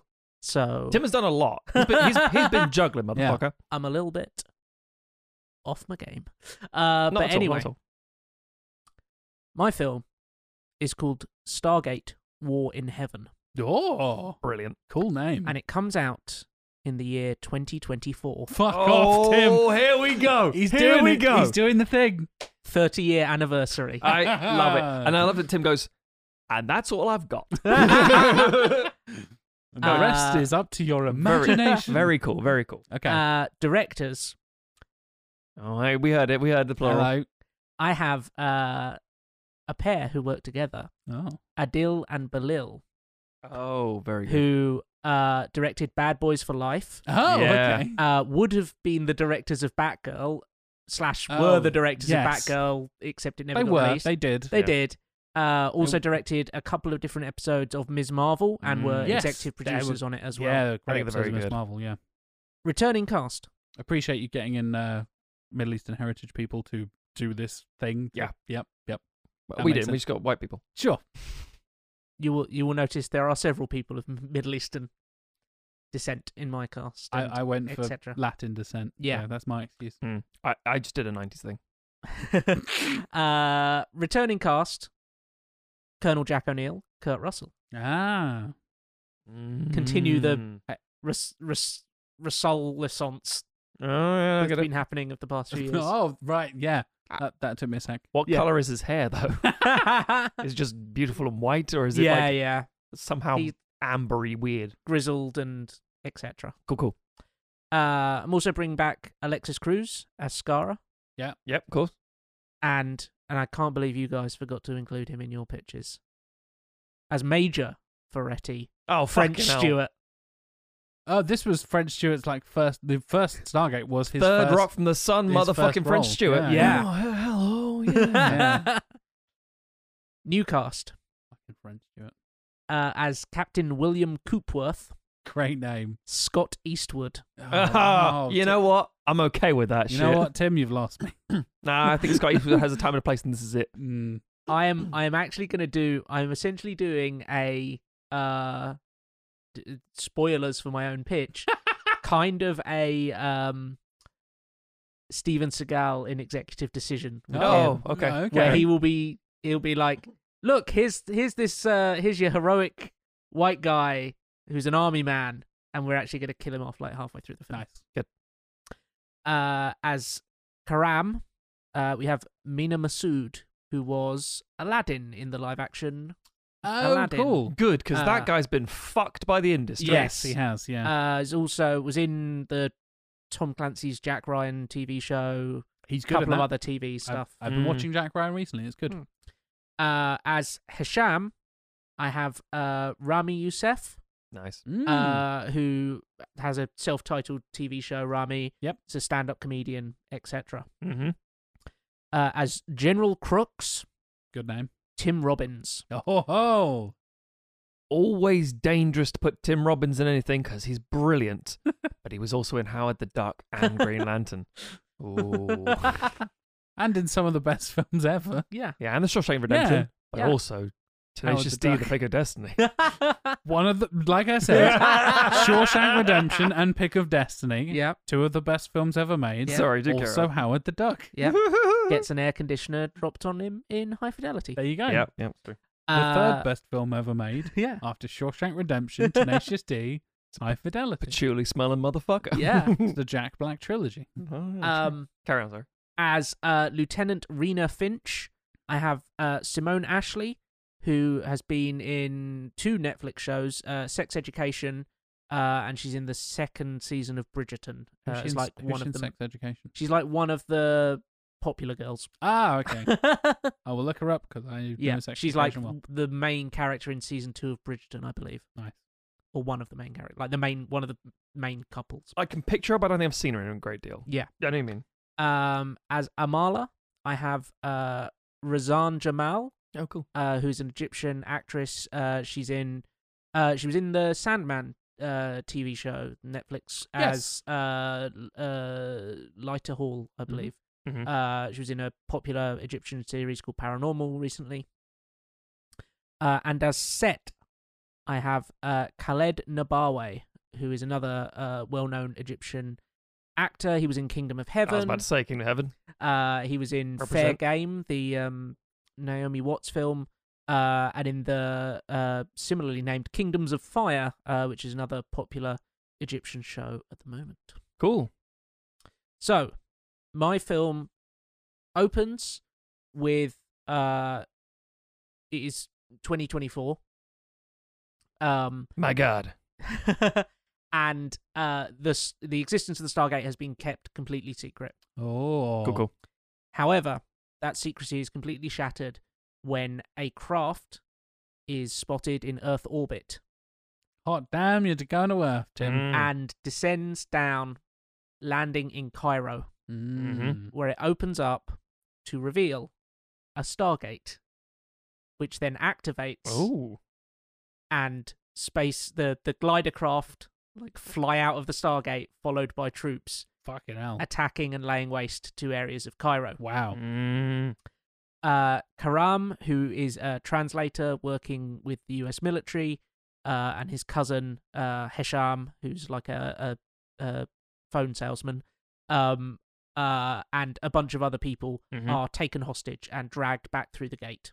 Mhm. And then the gate shuts down, and all the warriors go back, all the spacecraft go Yeah. back. Gate shuts down, and just some like automated defenses are around it. Just nabs a load Oh, of so fucking they've people. like deployed the gate. They've crashed a gate onto Oh, Cairo, wow, cool. and then it activates and all the people come out. Cool. Basically, Oh, very cool. Very cool. in America, Colonel O'Neill Yep. is tracked down. Oh, he's still a colonel 30 years later. I assume he retired. Yes, he is retired, Yeah. but they track him He down. was already retired, sort of. Yeah. Track it. They track him down basically, and bring him back in to meet with the Stargate Command program, which the military has kept going. Yep. He reunites with Major Ferretti, who is still Goddamn working on French Stewart, man. This is the only bit I'm like, but Karen, it. Yeah, he has a very minor role. that's fine. I'm okay with that. Yeah. It's Main legacy character. shit. It's like, Yeah. oh look, Stewart's General Crooks is now the commander of the Stargate program, alive. and we essentially find out that they have kept it secret and they have been Kept it safe. they've kept it safe. They have been continuing trying different combinations and found several other worlds. However, They've been dialing the chevrons. they've if been you will. dialing the chevrons. That's what the kids call it these days. Yeah. Crank calling. All of those worlds that they've discovered are essentially dead worlds. They have been like strip mined and Locust harvested. yeah, exactly. And they've also, it's been incredibly difficult for them to find the right combinations, even though you would think that they just try them all. It doesn't work that way, basically. there's an actual in-universe explanation. It's the 6 ones are the like location where you're dialing to in three-dimensional space, and then the 7th is where you're calling from. Yeah. And then when you introduce 8th and 9th, that's outside of your galaxy, because despite the fact it says across the known universe in the film, in the TV show, it's all within the Milky Way. Which makes sense because And the Milky Way's fucking massive. huge. Absolutely. And then they expand outside of the Milky Way Yeah. once you start dialing the different chevrons and stuff, Yeah. which is kind of where I was going. Yeah. My guys were from a place called the Pegasus Galaxy, which is Which is where It is, Atlantis goes, isn't it? Yes. yes. So he meets with General Crooks. O'Neill is pissed, basically. He's like, no, when I came back, I told you this was dangerous. Like, you wouldn't let me destroy it like I wanted to. Ooh. And you've been using it, and like, you don't know, and Crooks is basically like, no, we know what we're doing. You're We've been playing doing with this. something you don't understand. Yeah, we've been doing Like, this for yeah, 30 I can years. see that Like, going on. shut the hell up, basically. Yeah. On the alien, through the Stargate, we catch up with Karam and Hashem. Space roller coaster. Woo! They managed to escape initially from all the people being taken kind of prisoner. And we get some exploration on this alien world, which is very different. It's like a kind of more like a lush, jungly planet. Canada. It's Canada. Lots of fir trees. And there's lots more structures, all Egyptian style. Ooh. But also very ancient and kind of ruined. Yeah. Like it's more dense, but also it's not dense with people. It's like a metropolis in ruin, basically. exactly. Yeah. Right, yeah. So they do a bit of exploring, freak out the fact that they realize, it's, oh look, 2 moons, what the fuck. Yeah. We get some hijinks and get to know them a bit. Mhm. Then they attempt to free the other prisoners, but are recaptured essentially. O'Neill and the rest of Stargate Command, which includes Scott Eastwood, travel to Cairo and attempt to activate the gate, but they can't. And I might kill off Scott Eastwood here, maybe not. Maybe he dies later. Feel free. No one will notice. And basically, when they can't get it to work, O'Neill spots like a few clues around it, and essentially says, "We got to go back to Abydos, which we will name." We're all taking Abydos. Ta-da. Okay, yeah. Exactly. Why not? And so they go back to America. A lot of jetting around. On the alien world, Karam is interrogated by Set, who is this very charming, kind of casual alien overlord. Set from mythology is always interesting because it's like, Anubis is a jackal, Horus is a falcon. What's Set? The Set monster. Yeah, it's the Set creature. The weird dog thing with a forked tail. It's like, did you just make up an animal and decide to be? Yeah. And the thing is, like, it's like, that's an ibis. I know what that is. What's this? Bird, Yeah. snake, crocodile, mythical. Well, that's the creature, thing. I guess? Most people go like, Anteater, but Yeah. with horns. Yeah. and the thing is, like, is this a thing that just died? Yeah. Is this actually a real thing? It's like, Yeah. maybe. Yeah. Who knows? Um, Seth Beast. and he Set is very intrigued by like the way that Earth has developed and stuff like that. Yeah. O'Neill, etc., return to Stargate Command, travel to Abydos. They meet with Daniel and Showery's daughter, Amala. Nice. And reunite with Skara, who have become like leaders in the community, kind of thing. Amala takes the team to see the Daniel's research. He has passed away. Sure. It's Colds. I don't think we're getting Spader back nowadays. I mean, he's fucking Ultron, so maybe. You never know. He's not.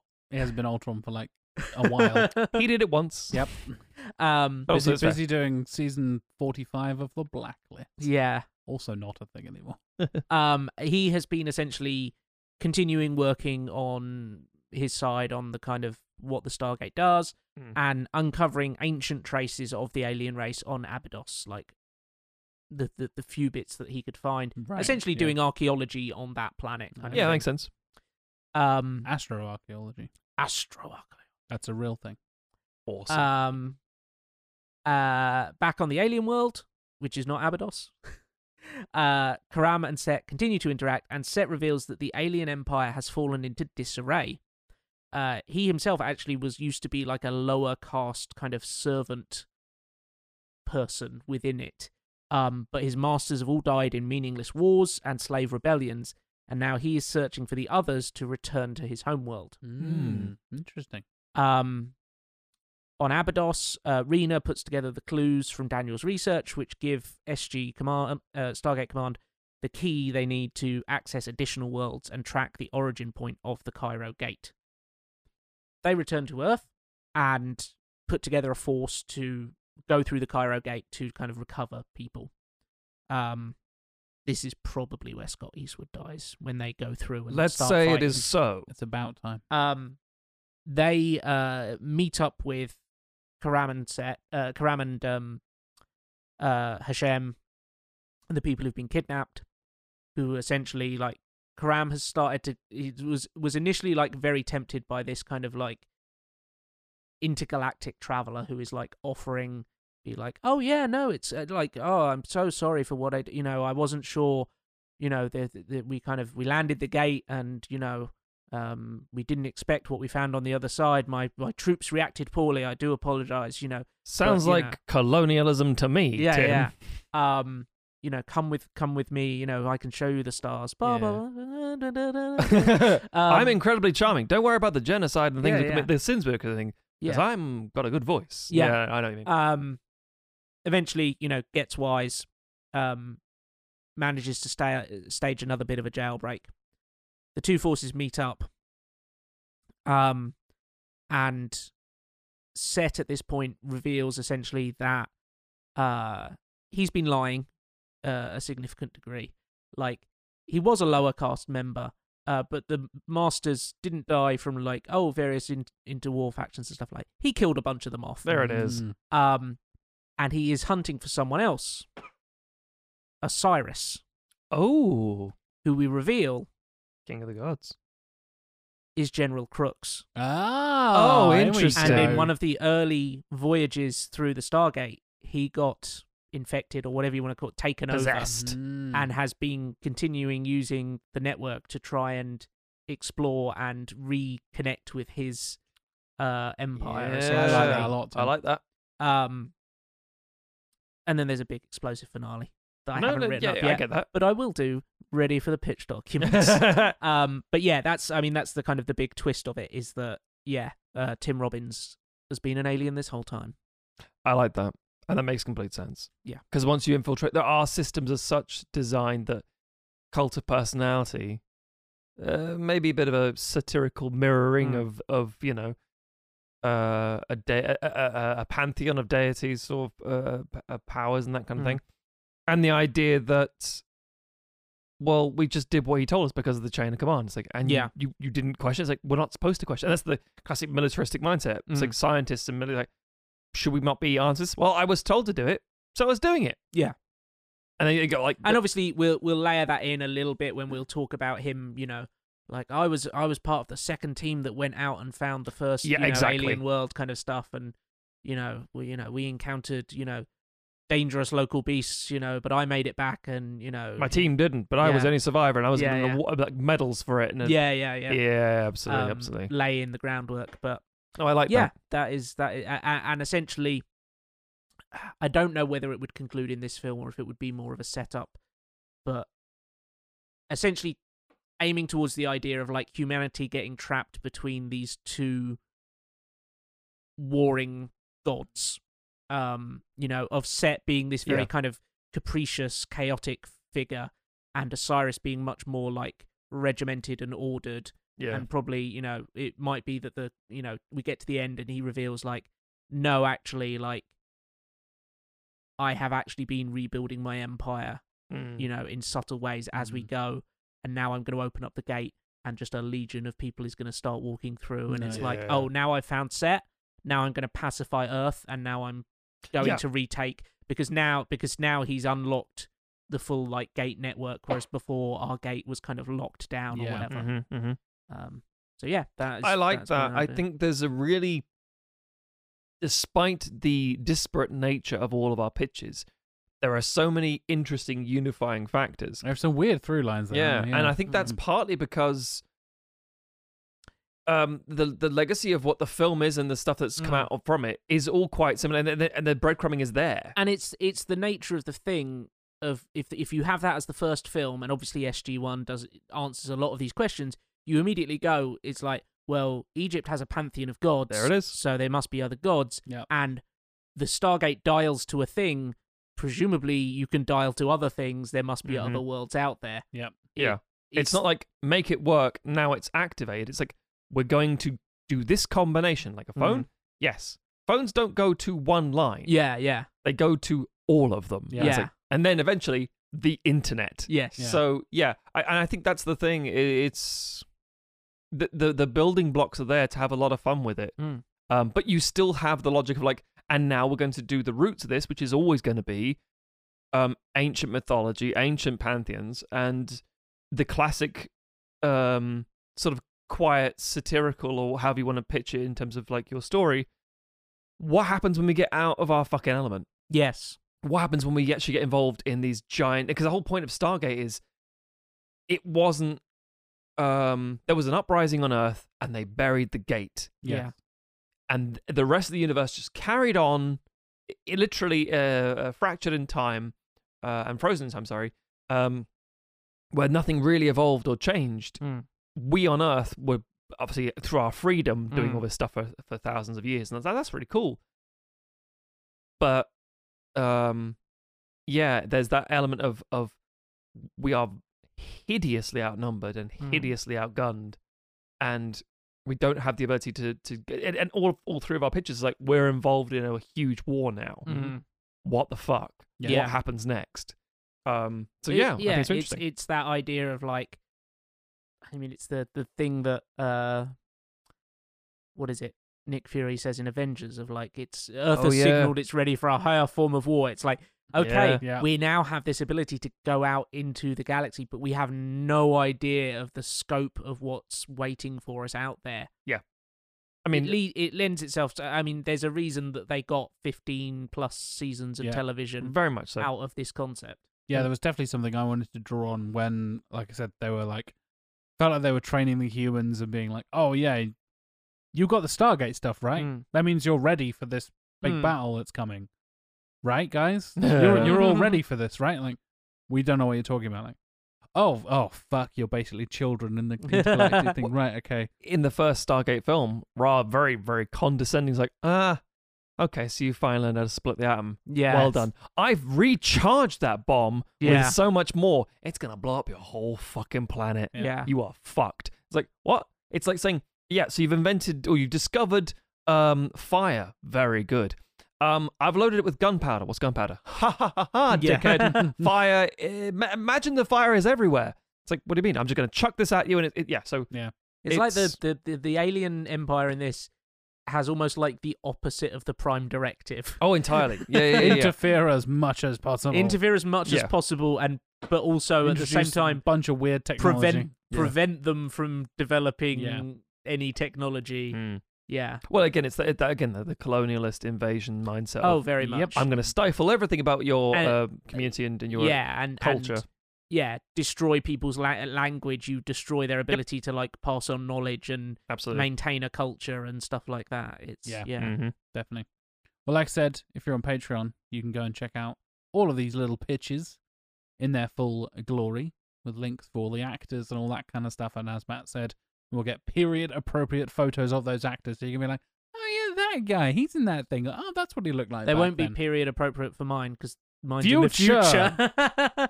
2024 is close enough, but they'd be filming around about now. It's fine. Yeah, we'll be fine. Just get on It'll be fine. Snapshot right now. Yeah. Like I said, go to patreon.com/sequelizers. You can get that. We will also have all the bonus episodes and stuff I mentioned at the beginning of the show as well. If you want to follow us on any of the social medias, we are Sequelizers on everything. If you want links to the Patreon, the Discord, anything else, social media, live streams, all that kind of stuff, go to sequelizers.com is the hub of information for all things Sequelizers. If you want to follow me and say, hey Jack, what's the third film going to be? Which pyramids? What's going on? You can contact me if you like. Maybe I'll tell you, maybe I won't. Maybe it's just specifically to irritate one of the VIPs. Who knows? You know who you are. All of them go, me? Yeah. You can contact me on social media. I am JLW Chambers on pretty much everything, including Hive and Mastodon for some reason. Hey Matt, how about you? How can people follow you on the internet? Stogs, STOGHZ on the various social medias. You can also go to theredrighthand.co.uk to read my reviews. You can go to cheeseman.com to see the things that I make. And as we're now officially in January, the sumo season starts up again, so you can look for Sumo Drop Pod on Twitter to follow my sumo wrestling podcast. Tim, if I needed to know how to get a hold of you real fucking quick, and I wanted 7 chevrons to do it, where would I go? You're an 8 chevron man to me, Tim. My chevrons must be arranged in the pattern that spells out trivia_lad on twitter.com. I'm just imagining Spader being like, trivia. There's an underscore in here as Yeah. well. It's not Quiz Boy, it's Trivia Lad. Crosses out Quiz Yeah. Boy and writes trivia. I think it's like a rotary phone. T. It's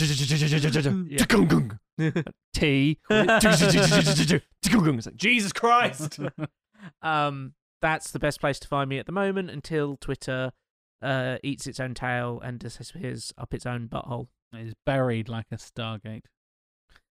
Yeah, we all rebel against Elon Musk and bury his corpse with God, it. Yeah. he Yeah. is the Ra of the world. He's not that with it.